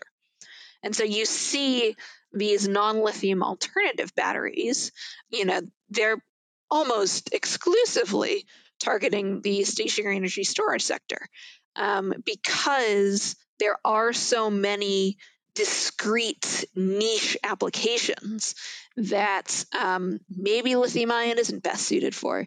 And in an ideal world, one of these non-lithium alternatives would be able to find a place in it. So an example there is some of this long duration seasonal storage that people are talking a lot about now. And California in particular has been supporting through grants, and various community choice aggregators are supporting through RFPs. Those types of seasonal duration, really, really low discharge systems, enormous systems for meeting those various occasional needs. That's not appropriate. Right. Enormous systems that may only charge and discharge like once a season. Yeah. Once every couple of months. Yeah. And so for those systems, lithium-ion batteries are way too expensive. Right. You could still do it with a lithium-ion battery. It's technically feasible, but you would never want to. It would be extraordinarily expensive. And so you are seeing a bunch of different technology developers developing entirely different systems for specifically long-duration storage that are using various different kinds of low-cost feedstocks, and they're claiming we'll be able to meet those types of needs at reasonable capital expenditures.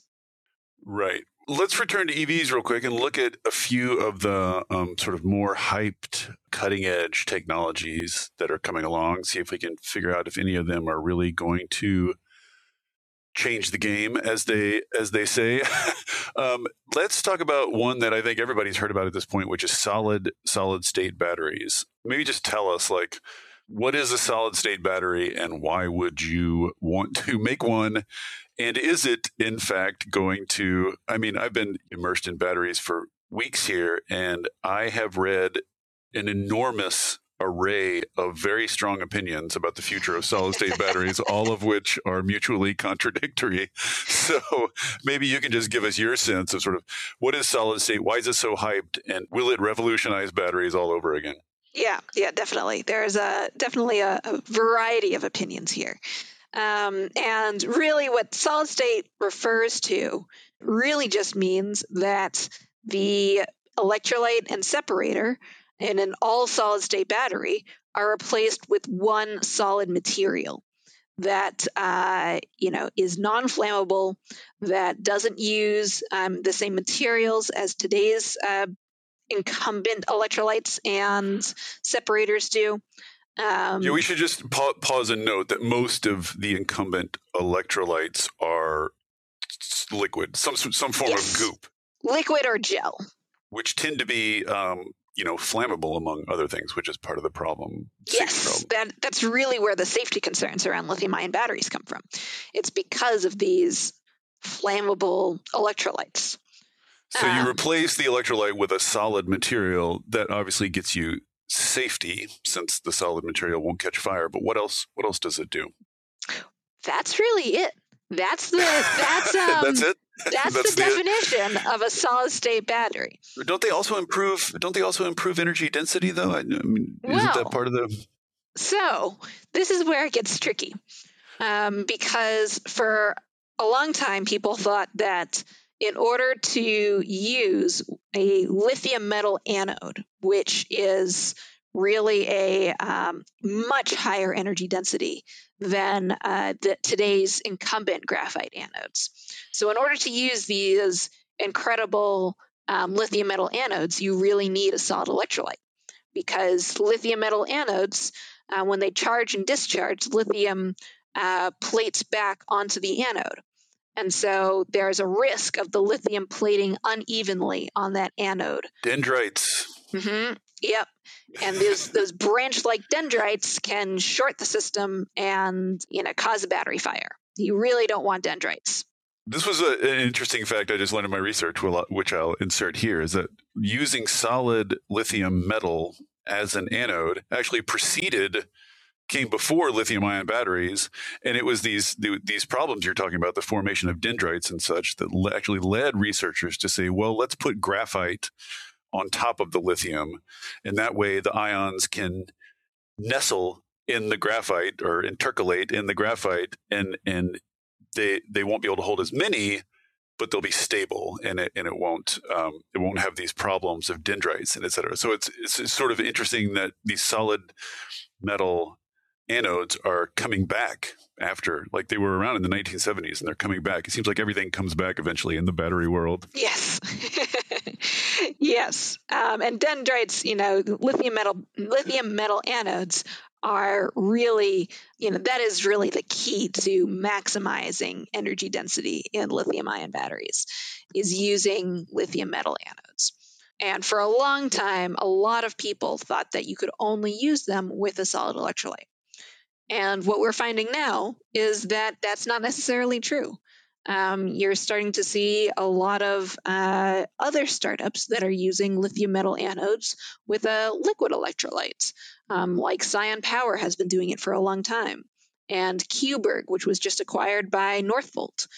These battery developers aren't using a solid electrolyte and are still achieving the same types of cell level energy density that the solid state battery developers using lithium metal anodes are also achieving. Well, why wouldn't you want to use a solid electrolyte though? Like, are there considerations governing why you choose one electrolyte or the other? I don't really. Well, so the solid electrolyte benefit is that added safety. Right. You're not going to get that added safety with any kind of liquid electrolyte. Right. So why isn't everybody? I guess I'm just wondering, why isn't everybody sort of herding to solid electrolytes if they're safer? Is there a drawback of some kind? Yes, there are a few. And one of them is, the first solid electrolytes were made of this polymer called polyethylene oxides, I think, PEO electrolytes. And these are solid. They're actually in use in vehicles today and have been for a while, in a few ride-sharing vehicles, I think in Paris. But they need to be heated up in order to actually achieve the kinds of ionic conductivities, in order to basically allow the battery to charge and discharge efficiently. And that external heater impacts the total battery efficiency. If you have to use part of the battery output to heat itself, you're having less battery to drive the vehicle. And so that's one main issue with solid electrolytes, is this room temperature ionic conductivity is difficult to achieve. It's difficult to make a solid-state battery that can charge and discharge at reasonable rates at room temperature without an external heater. Interesting. Is there such a thing in the world yet? I assume researchers are on that. Yes. So that's really one of the first things that a lot of these solid-state battery developers that you're seeing today have been focused on and working on since they were founded. That was really their first starting goal. And so companies like Solid Power and Ionic Materials, they both claim to be able to, have very competitive charge-discharge rates at room temperature. The other factor is, with any new battery technology, it's going to have a lower cycle life than one of these incumbents. And this is the case for solid-state batteries, for lithium metal anodes, for some of these high manganese cathode chemistries that you're hearing about now. All of them, these are all new materials that are still in their development stages. And so because of that, they're not 100% optimized for full functionality yet. And that's just a matter of learning by doing, right? Just making a bunch of them and figuring out incremental improvements. Exactly. Science is a slow process. And, some of these batteries are only able to achieve 500 cycles, for example, which is much less than, the 1,000 cycles plus that you would really need to be qualified for use in an electric vehicle. And, all of these companies have been getting much better over time. But that's still a weak area for solid-state batteries. So it sounds like a lot of the hype around solid state is less about the solid electrolyte in particular and more about the combination of a solid electrolyte with lithium metal as an anode. Exactly. That's what people think is going to be the next revolution or whatever. Right. So if you take a look at QuantumScape, for example, QuantumScape uses this lithium metal anode, and it claims that it has spent these past many years of its development really optimizing and solving the dendrite issue. But QuantumScape uses a solid ceramic separator. It also uses some liquid electrolyte at the cathode. So it's not what I would call an all solid state battery.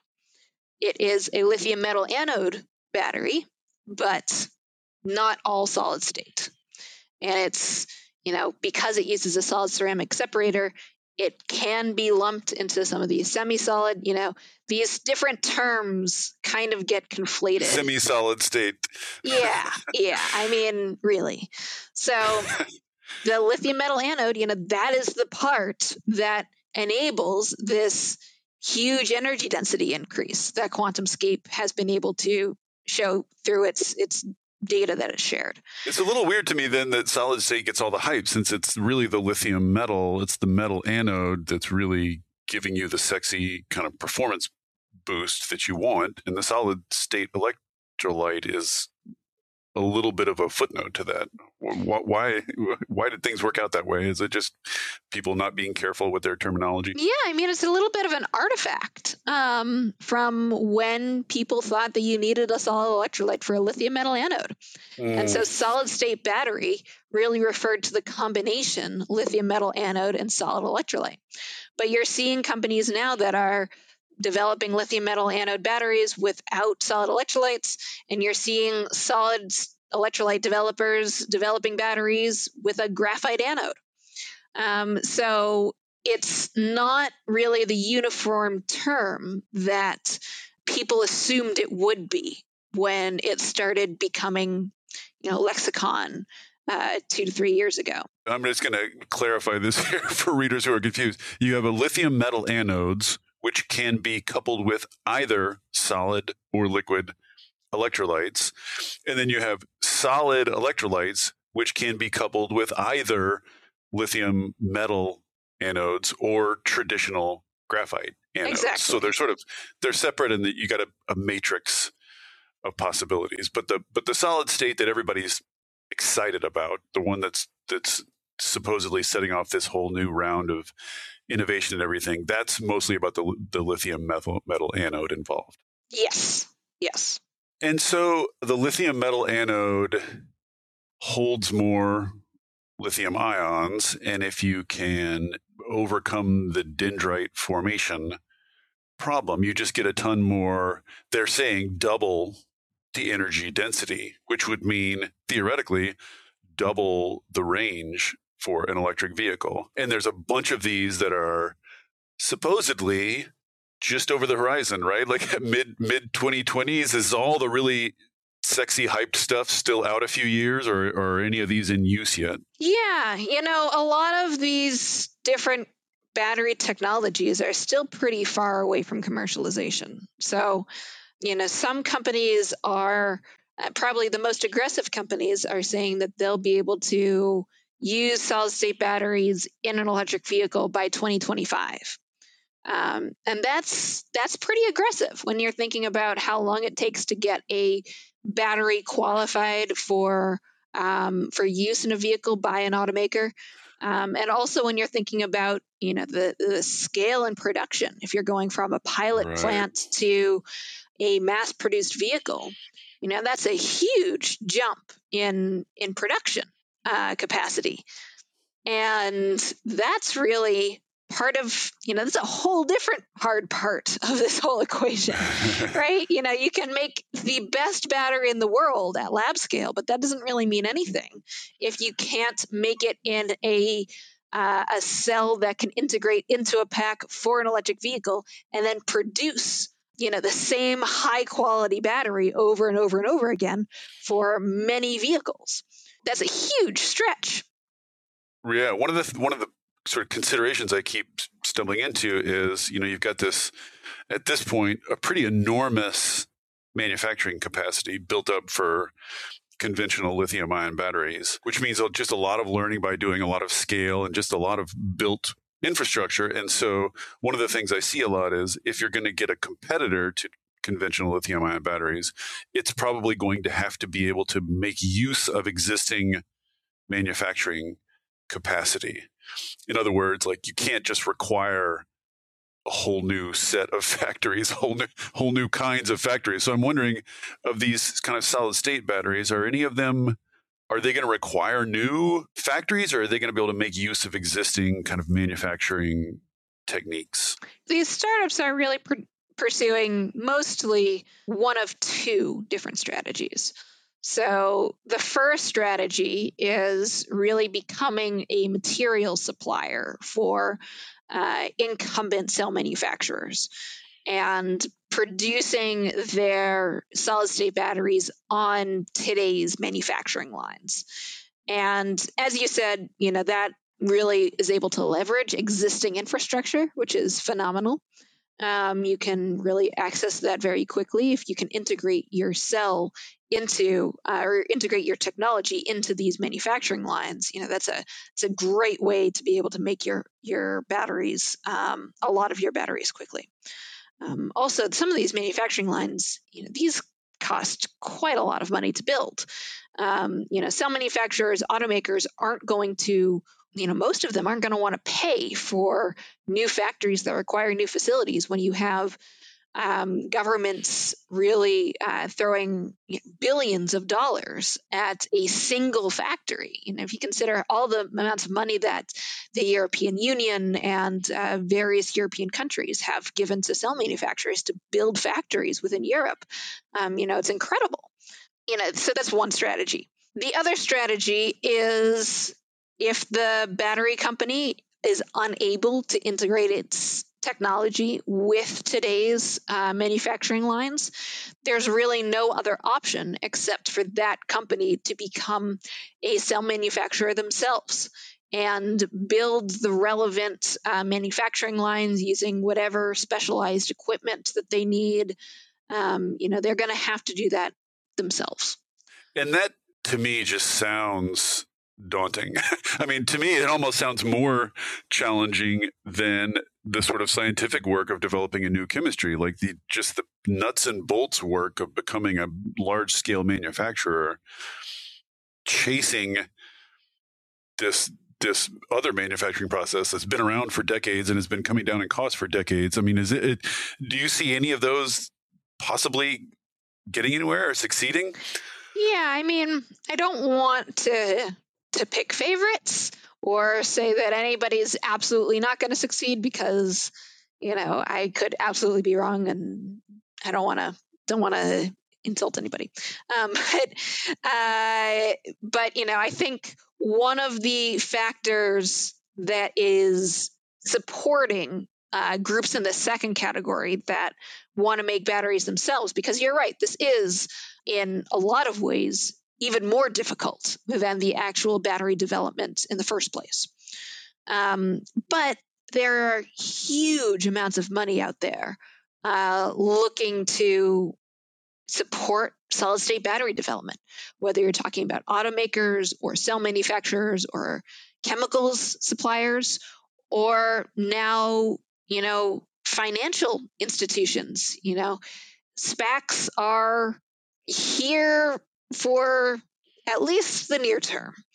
And the amount of money available to companies looking to go public by merging with a special purpose acquisition company or SPAC is just phenomenal. You have a valuation of $1 billion, which used to be a lot of money for a startup, and suddenly overnight go to $10 billion valuation. Yeah, it's got a bit of a bubble feeling as I read around solid state. Do you think that's right? Do you think there's going to be some such a high profile crash and burns happening at some point? I mean, I think it really depends on the company. Not all the SPACs, the companies in the electric mobility space that have chosen to go public this way, they're not all equal. Right. There are some companies that are already making revenue and that they haven't really changed their business plan at all since going public. They're just continuing ahead and saw an opportunity to make a lot of money really quickly. And who am I to blame them for that? And I actually, I support some of that strategy in part because, there have been a lot of government support for electric mobility technologies in a lot of countries, but not really in the United States over the past 4 years since 2016. And so a lot of these developers and these companies that are operating in this space, if they're targeting a market that they're expecting will grow with these kinds of exponential rates that automakers are expecting, they want to grow quickly in order to meet that demand. And going public via SPAC, is a quick way to make that money, to scale your process and go get that market. And you don't want to miss that opportunity. Just a lot of money floating out there. Yeah. Let's talk about one or two more of the areas of innovation. We hit sort of solid lithium metal anodes, which gets you a bunch more energy density. We talked about solid electrolytes, which gets you safety, no more fires. One of the other ones I see come up a lot that Tesla is leaning heavily on, and that I know some people are very excited about, is using silicon as an anode. Can you tell us a little bit about who's doing that and why? Yeah. So silicon is a little bit different from these other different technologies in that it is much closer to commercialization than either solid electrolytes or lithium metal anodes. You mean silicon anodes specifically? Yes. And really, when I say silicon anodes, for the most part, I'm meaning silicon graphite composites. These won't really be pure silicon anodes. I've really yet to see a pure silicon anode battery that is cost competitive with lithium-ion batteries. But by adding what's the what goes wrong when you like, why is the graphite still in there? What goes wrong when you add more and more silicon? Like, why is it mostly difficult? It's not necessarily that it's because all silicon batteries have existed for a while. It's just that graphite's way cheaper. And so if you can use some percent silicon to increase the energy capacity of your anode. And, silicon containing, the more silicon you put in your anode, you also are able to faster charge your battery. So if you're able to use a relatively high percentage of silicon in your anode, but still have some graphite in there, you can get some of the benefits of using a silicon anode without necessarily the extremely high costs. And does silicon as an anode work the same way lithium metal as an anode does, in the sense that the ions plate onto it? Is that also, or is it intercalation? No, it's intercalation for these silicon anodes. And I kind of skipped over it, but there are some technical difficulties with silicon. With that intercalation, these silicon anodes do tend to swell. And that swelling can crack certain parts of the battery. It can impede and change different coatings that you might have on the silicon anode particles, and swelling isn't good. These silicon developers for batteries, all of them claim to have addressed the swelling in some regard. Whether they're doing all silicon, pure silicon anodes or silicon graphite composites, they're all looking to address that main issue. But really, all of these developers have their own particular kind of material. There isn't really one dominant silicon graphite material that's in use out there. There are a wide variety of companies using silicon metal, and some using silicon oxide, and others using silicon nanoparticles. It's just a very diverse field of a lot of different technologies. And didn't Tesla announce something kind of new and fancy in its 2020 Battery Day? It's going to use just unprocessed metallurgical silicon, right? So you cut out the processing step, just use raw silicon, and instead of trying to mix all these chemicals in to prevent swelling, it's just going to design the cell. Of course, I have this 101 level understanding of all this, so I could be getting all this wrong. But it's basically going to design the cell to accommodate swelling. Instead of trying to prevent swelling, it's just going to design around it and allow, and even in some ways get benefits out of swelling. I don't know if you know any of the details of what they're doing. That could be a horrendous summary. Yeah, I don't think really anybody outside of Tesla knows exactly what Tesla's working on. Tesla has a knack for making these large announcements with very sparse technical details. Right. And so I also am looking forward to seeing what they are talking about. I would assume that the combination of all of the different technologies that Tesla discussed at its Battery Day, I think Elon Musk said something along the lines of he's expecting this to be, a 3-year plan until these technologies are in use. That seems unnecessarily aggressive. And, I wouldn't consider... That's kind of their stock in trade, though. I wouldn't consider it a failure of Tesla, or that Tesla was disappointing me in some way if they took a few extra years to do these things. And I think that, we'll probably end up seeing that on, a more of a 2025 or 2026 timeframe. Right. So just to summarize then on the silicon, you get more silicon on your anode. You get higher energy density because you're housing more ions, basically. But silicon's expensive and graphite is cheap. So the effort here is to figure out a way to use more silicon, thus increasing energy density without unduly increasing costs.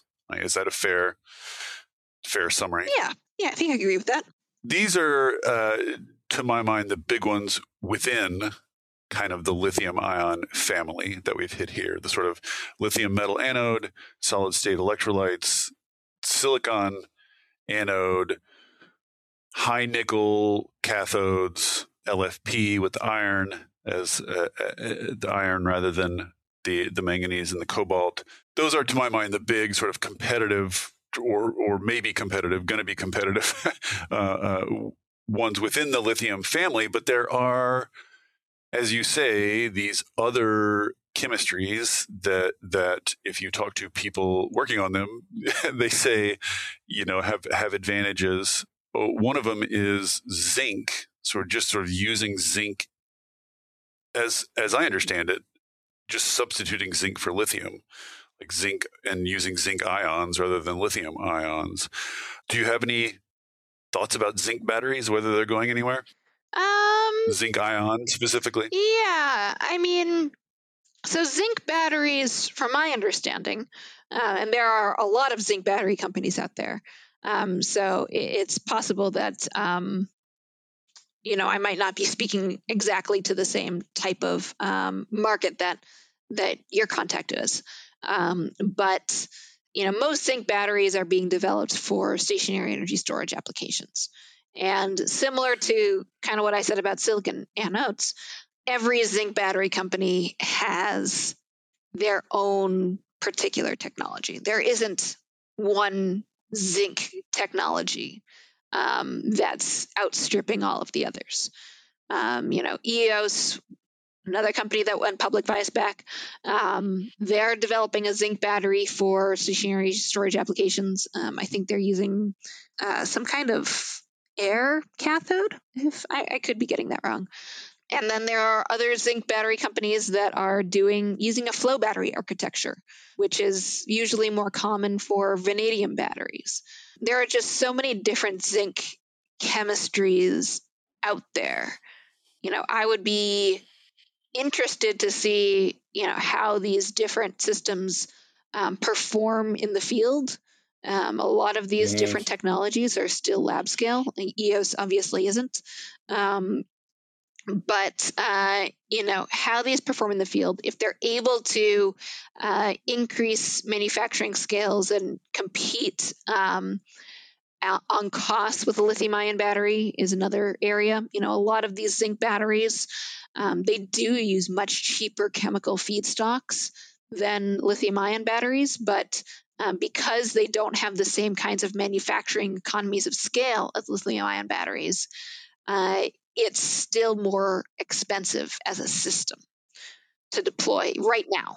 One of the zinc guys I talked to, his company's big scheme is he says he can slipstream into a lead acid manufacturing plant and just use the same machinery as a lead acid manufacturing plant. And he wants to go after lead acid batteries, which are still a $45 billion global market. They're not gone by any stretch of the imagination. He wants to scale up that way. First, eat up the rest of the lead acid batteries, and then start competing against lithium ion after that. So yeah, there's just a huge variety of ways you could go about that. And also sodium. I don't know if this is even worth saying anything about, but I've also read that you can substitute sodium, which is basically salt, substitute those for lithium compounds and make sodium ion batteries. Have any of those like poked up onto the actual market yet? Yeah, I think there's really one leading sodium battery startup for electric mobility applications called Faradion, based out of the UK. They're targeting both grid storage applications and a lot of that lead acid replacement, as well as low-cost e-mobility applications like two-wheelers, for example. And, again, I think that this is a really interesting and compelling kind of technology. But going back even to the QuantumScape example, the hard part is really the commercialization in some regards. It's not really the hard part, but it's a different problem and it's a different way of thinking about the same technology. And sometimes it takes one group of people to develop the technology and another group of people to commercialize it. They're two very different problems that are both incredibly difficult. Well, this brings me to sort of an overarching question. In some sense, this was sort of the question that ended up motivating my whole dive into batteries in the first place, which is you can find a lot of people in this space who will say, yes, there's all these interesting new technologies sort of out there innovating, out there on the cutting edge, finding little tiny niches. And there are plenty of batteries that can outperform lithium ion on a particular metric, this metric or that metric, or that can have some performance advantages. But it's that second part, it's commercializing and scaling up. And sort of conventional lithium ion batteries with conventional lithium ion manufacturing capacity have just gotten such a head of steam, have gotten so big, scaled up so much, and are falling in cost, all the time as manufacturing capacity doubles and doubles again, that it's that lead, not sort of the scientific lead, but the commercialization head start that's just unbridgeable, basically. Like there's no new battery technology that's going to perform so much better that it can just sort of magically do that scale, especially when you're chasing a receding target, right? Because the lithium ion batteries are forever getting cheaper and cheaper. And as I say in my post, this is somewhat of a parallel to the PV in solar, right? Like there's all these other solar technologies that can outperform, conventional solar PV on this or that metric, but just the amount of like scale and manufacturing scale that PV has at its back is just like giving it an unbridgeable head start on that big question. Like, and I guess it just comes down to how much you rate the difficulty of this commercialization. So any of these sort of innovations we've talked about, your solid state, your different kinds of anodes, what's your sense of whether they have a chance? Or do you think that your sort of standard lithium ion batteries would just have that scale advantage that's unbeatable at this point? No, I definitely think that there is absolutely room for improvement. The difference between, what technologies are likely to succeed and be implemented on those commercial scales and compete at those costs, the technologies that are able to do that will be the technologies that enable cost reductions in other ways. Whether it's because they're using cheaper feedstocks or able to integrate into incumbent manufacturing lines, whether that's lead acid or lithium ion, leveraging the existing infrastructure is huge. And, reducing the costs of batteries is going to be critical for enabling some of these EV adoption rates that these automakers are expecting. The battery makes up, I think, is 50% roughly of total cost for an electric vehicle. Oh, wow. And so in order to really That's crazy. Make electric vehicles affordable for everybody and not just, people who want to go buy Teslas, you really need to bring those costs down. You also need to be able to scale those supply chains for lithium too. Lithium batteries have these current great economies of scale, but those are going to need to increase even further. And, are the current processes really robust enough to accommodate some of that demand that we're forecasting for 2030, 2040, 2050? There are definitely open questions out here that some of these non-lithium battery alternatives could be able to take advantage of. So there's at least the possibility then, there's at least an open possibility that some of these supply, kind of materials, supply constraints could inhibit lithium ion growth enough to open a market, a possibility in the market for these other chemistries. Sure. I do think that whatever, slowdown in lithium ion supply chain, if there is one, that would only be temporary. Lithium ion batteries are just so good at what they do, and there's already so much money in here that it makes sense to simply fix the problem rather than pivot to an entirely different technology.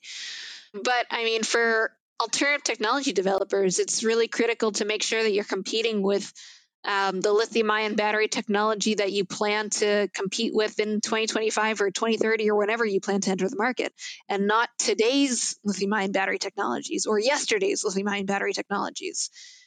As these alternatives keep developing, lithium-ion batteries are going to keep getting better. We're seeing new pack architectures, new cell architectures, new battery management systems that are able to increase the usable battery capacity of an incumbent lithium-ion battery without really any changes to chemistry. You just make the just the software, like new, better. yeah. Oh, interesting. So there are just all of these other technologies that are surrounding the lithium-ion battery industry that are making lithium-ion batteries even more competitive and even more cost-effective, and lowering pack costs and cell costs to levels that are useful for economy cars. We're just seeing improvements really all around. I was going to ask this later, but this is a good segue into this. Is I read one of these reports. Like, the first thing I would say is just I've never looked into a market that is so, I don't even know what the word is, dynamic, uncertain. Yeah. Like, if you're trying to, like, I want to compete against the lithium-ion batteries of 2025. Like, who in God's name knows what that's going to be? Who knows what you're competing with? It's such an incredible, like, there's so much flailing around in the dark here.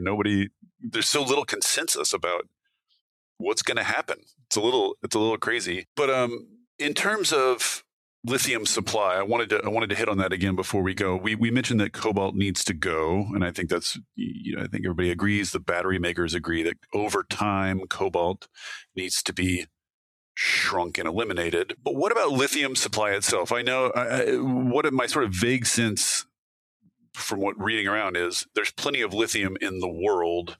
So, like, absolute supply is not the constraint, but digging it up is pretty gross the way we currently do it, and pretty limited. So, sort of what's underway to sort of address those supply possible constraints?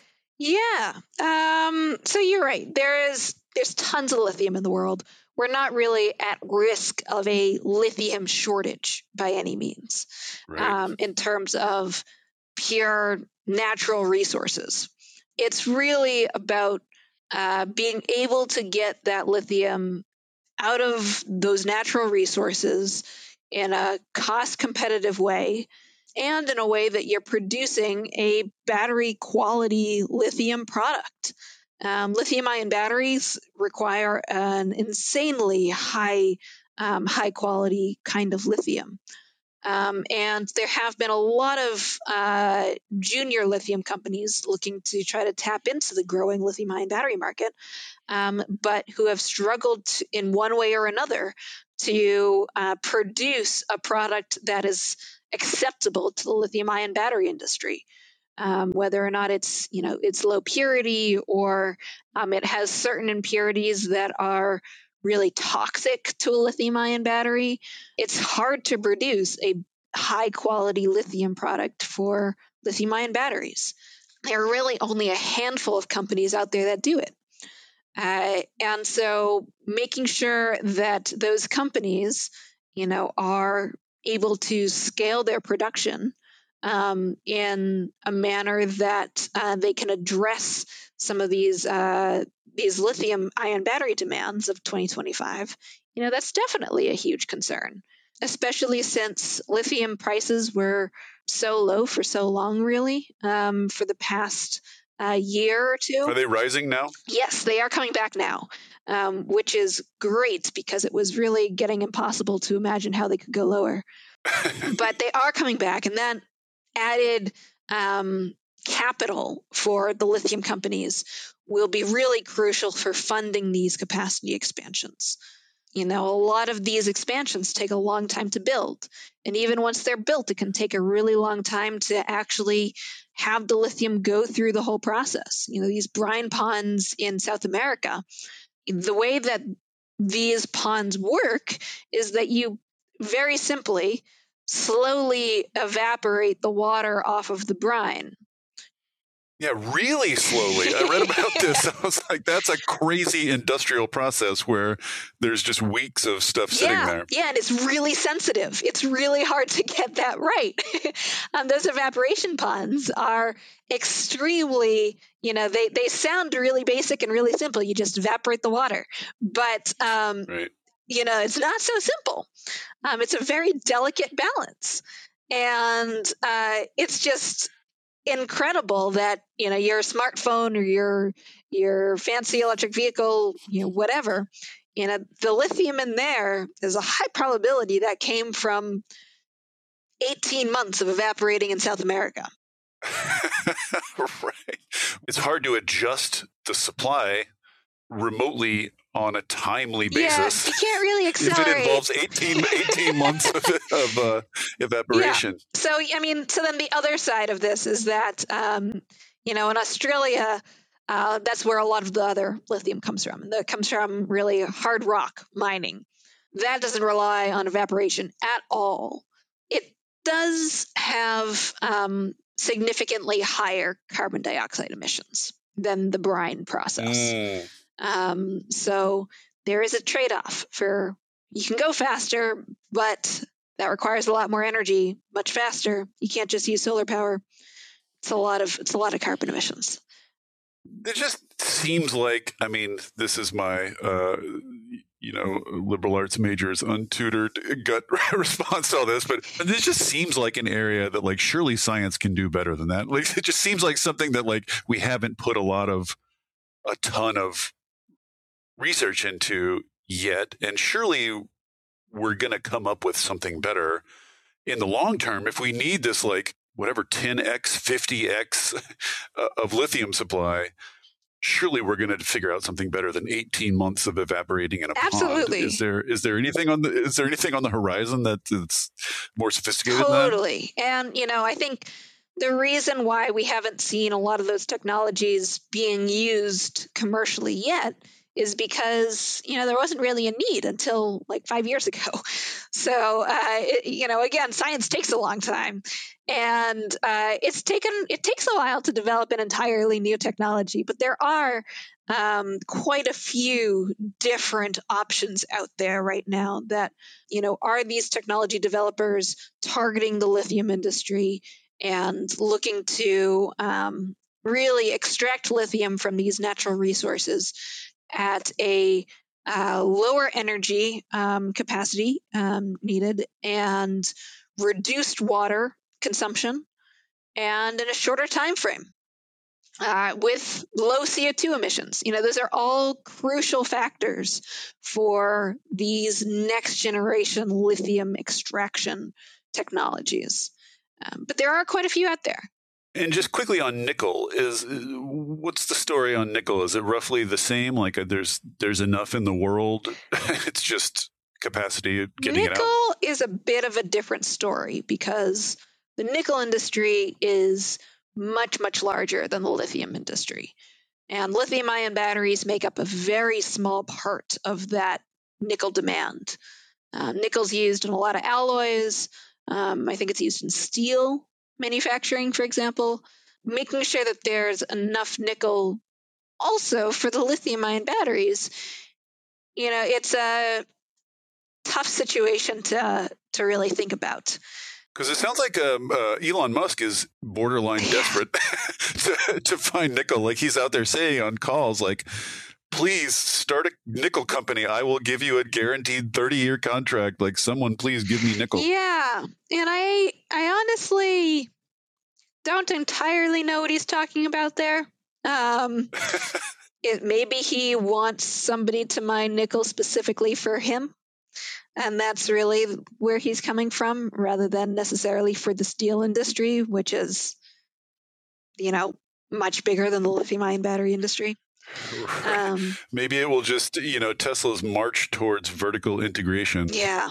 Maybe it will just open a nickel mine. Yeah. So I think, with regards to really all of these different technologies, one of the ways that companies like Tesla are looking to address some of these long-term needs is through battery recycling, because you can recover a lot of these metals through those processes. What a great segue. This was my next question. This is something I feel guilty about that I'm not actually writing much about in my series. And this is, environmentally a huge part of the story. So let's talk about recycling then. Like right now, the sort of amount of lithium-ion batteries that need to be recycled right now is relatively low, because a lot of the ones that were in the first EVs are still going. So the problem we're facing now for lithium-ion battery disposal is just a fraction of what's going to happen, once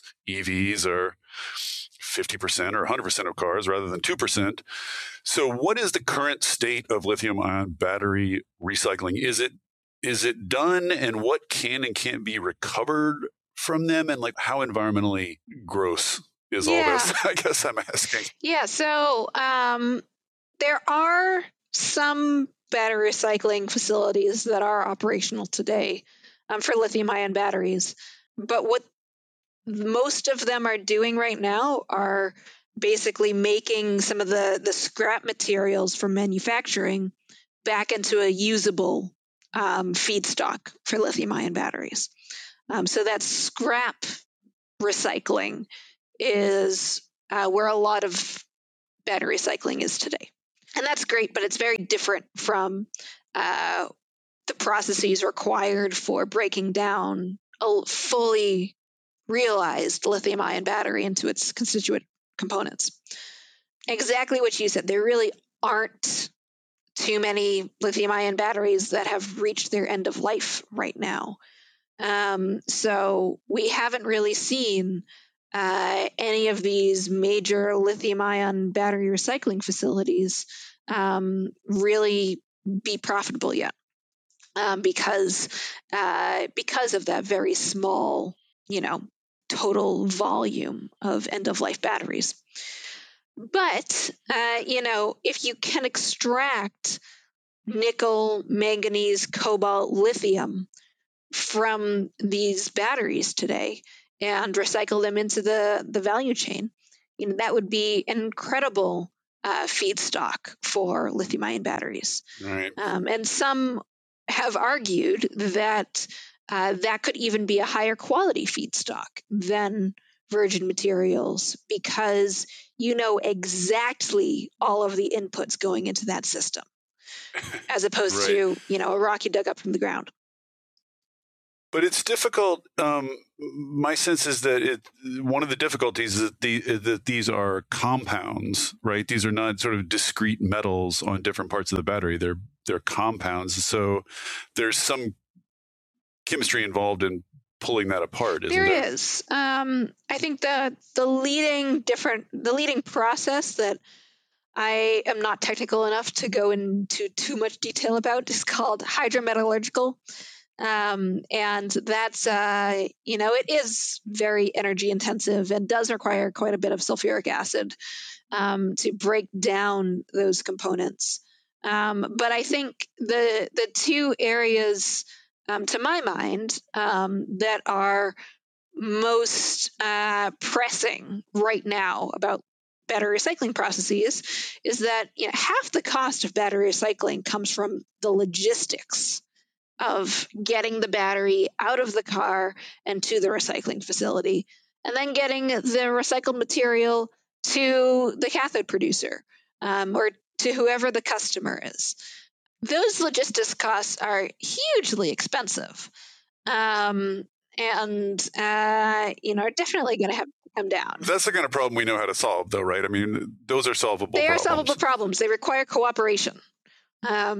Maybe we don't know how to. So, for example, some European countries qualify, a lithium-ion battery, a used lithium-ion battery, as hazardous waste, versus some as, some other kind of category, and that creates paperwork. And I had no idea paperwork could be so expensive, but apparently it is. And I guess aside from logistics, the other part is that lithium-ion batteries today are not designed for recycling. They're not designed, to be taken out of a car very easily. It's really difficult to get it out of a car. Right. So, I was going to ask whether like the recycling concerns are sufficiently large or pressing enough to actually be feeding back into the kind of innovation and design of batteries. Like, is anyone trying to make these batteries more recyclable? Is that a real effort yet? Not that I have particularly heard of. Although I think, from a theoretical perspective, I would assume that swappable batteries, like those that NEO is working on, would be easier to recycle simply because you can get it out of the car very easily. But, with regards to, glue is really hard for a recycler to get around. I haven't really heard of any cell maker or automaker talking about using less glue in a battery. The zinc guys are quick to say that they don't use compounds, and so lead acid batteries are pretty easy to recycle. You just strip them apart, and they say zinc batteries are the same. You can just strip them apart and get almost 100% of your materials back. That's one of the advantages the zinc people boast, and I don't have a sense of whether the market cares about that yet, or whether the market will care about it. And this is like, I don't know, this is a vague question, but just, do you worry about the environmental? Like, every time I bring up batteries on the internet, without fail, there's a person who comes along and says, oh yes, but we're mining horrible things and polluting horrible things, and the whole thing's an environmental disaster that everybody's ignoring and glossing over because everyone loves EVs.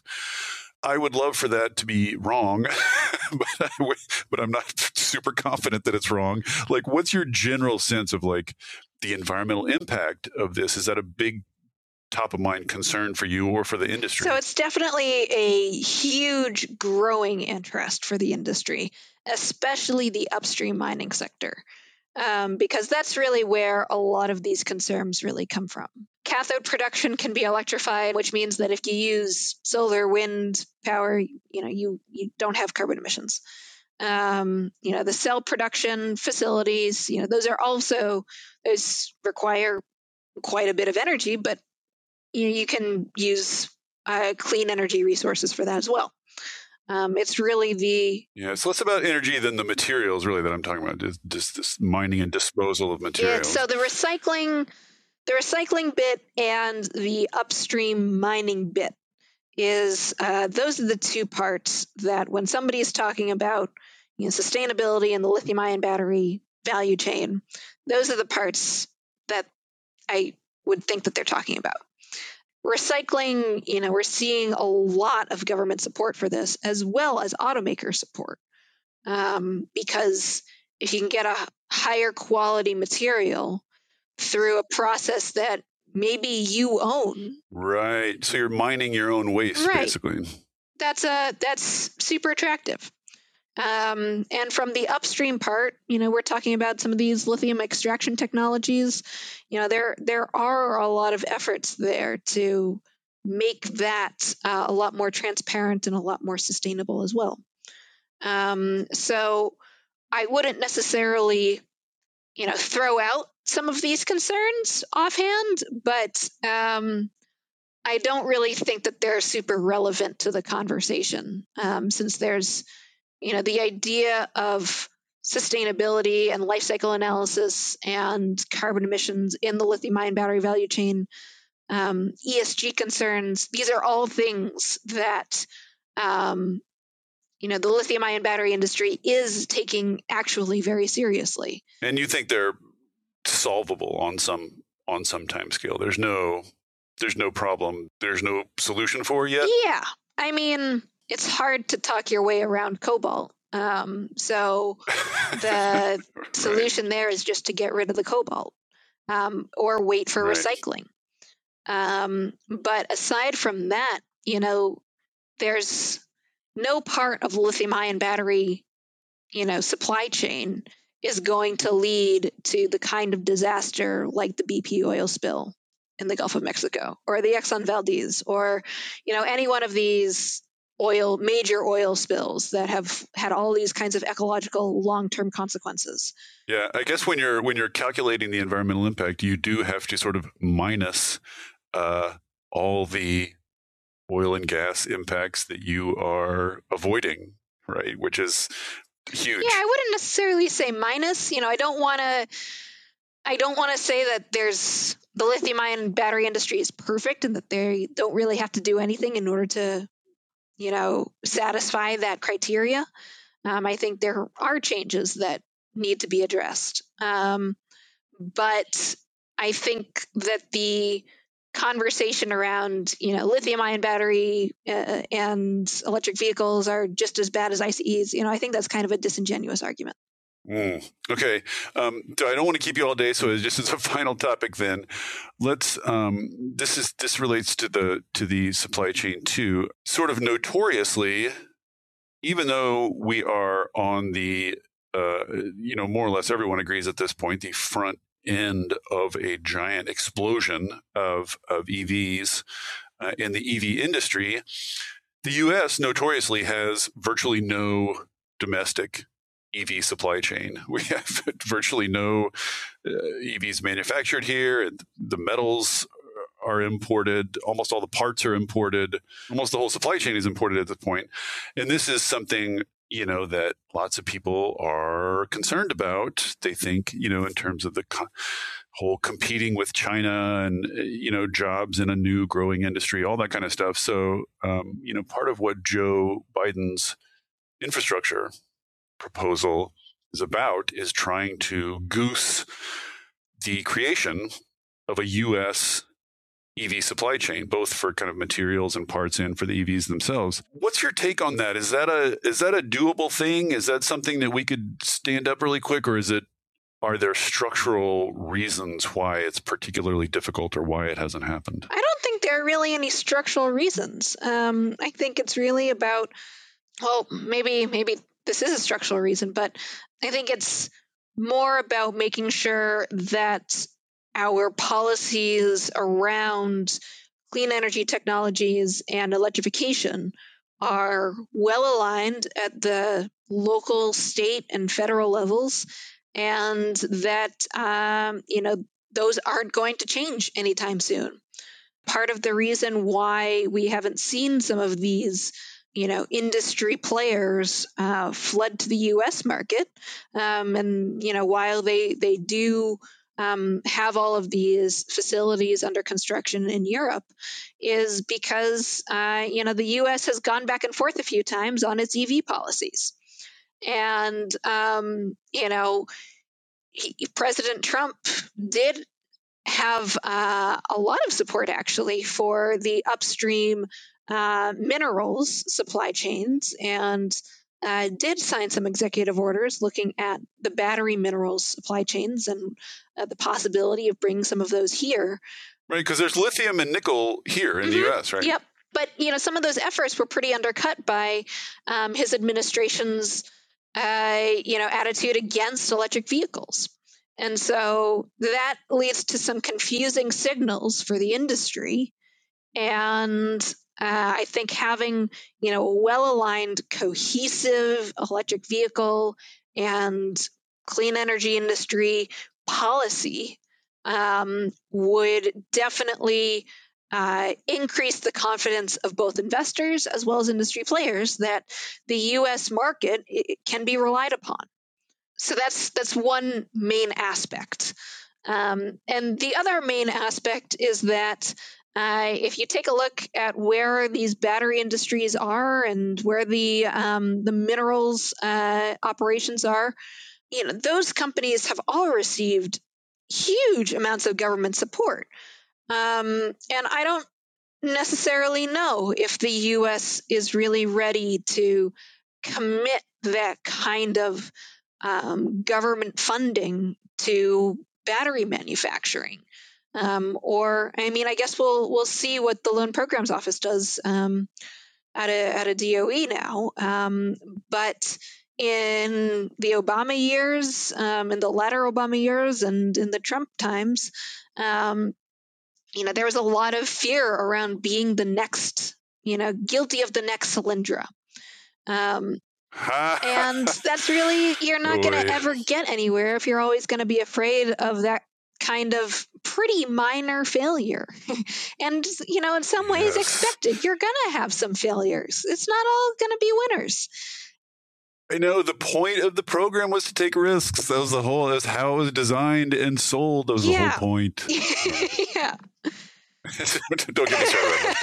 Yeah, there's definitely going to be a new Solyndra. I mean, there's definitely going to be a bunch of failed EV companies and failed battery companies, and absolutely, and that's not necessarily a bad thing. This is kind of what the U.S. is supposed to be very good at, is wildly committing to insane ideas, and some of them panning out, but not all of them. And that's there's a reason why we have such a healthy startup culture in the U.S. and why a lot of these U.S. battery startups are being acquired and attracting attention internationally from Europe and Asia. There's a lot of intellectual capital here. It's really just about making sure that there's a reliable, steady market. Right. And that requires industrial policy of a size and scale that this country has been kind of trending away from ever since Reagan.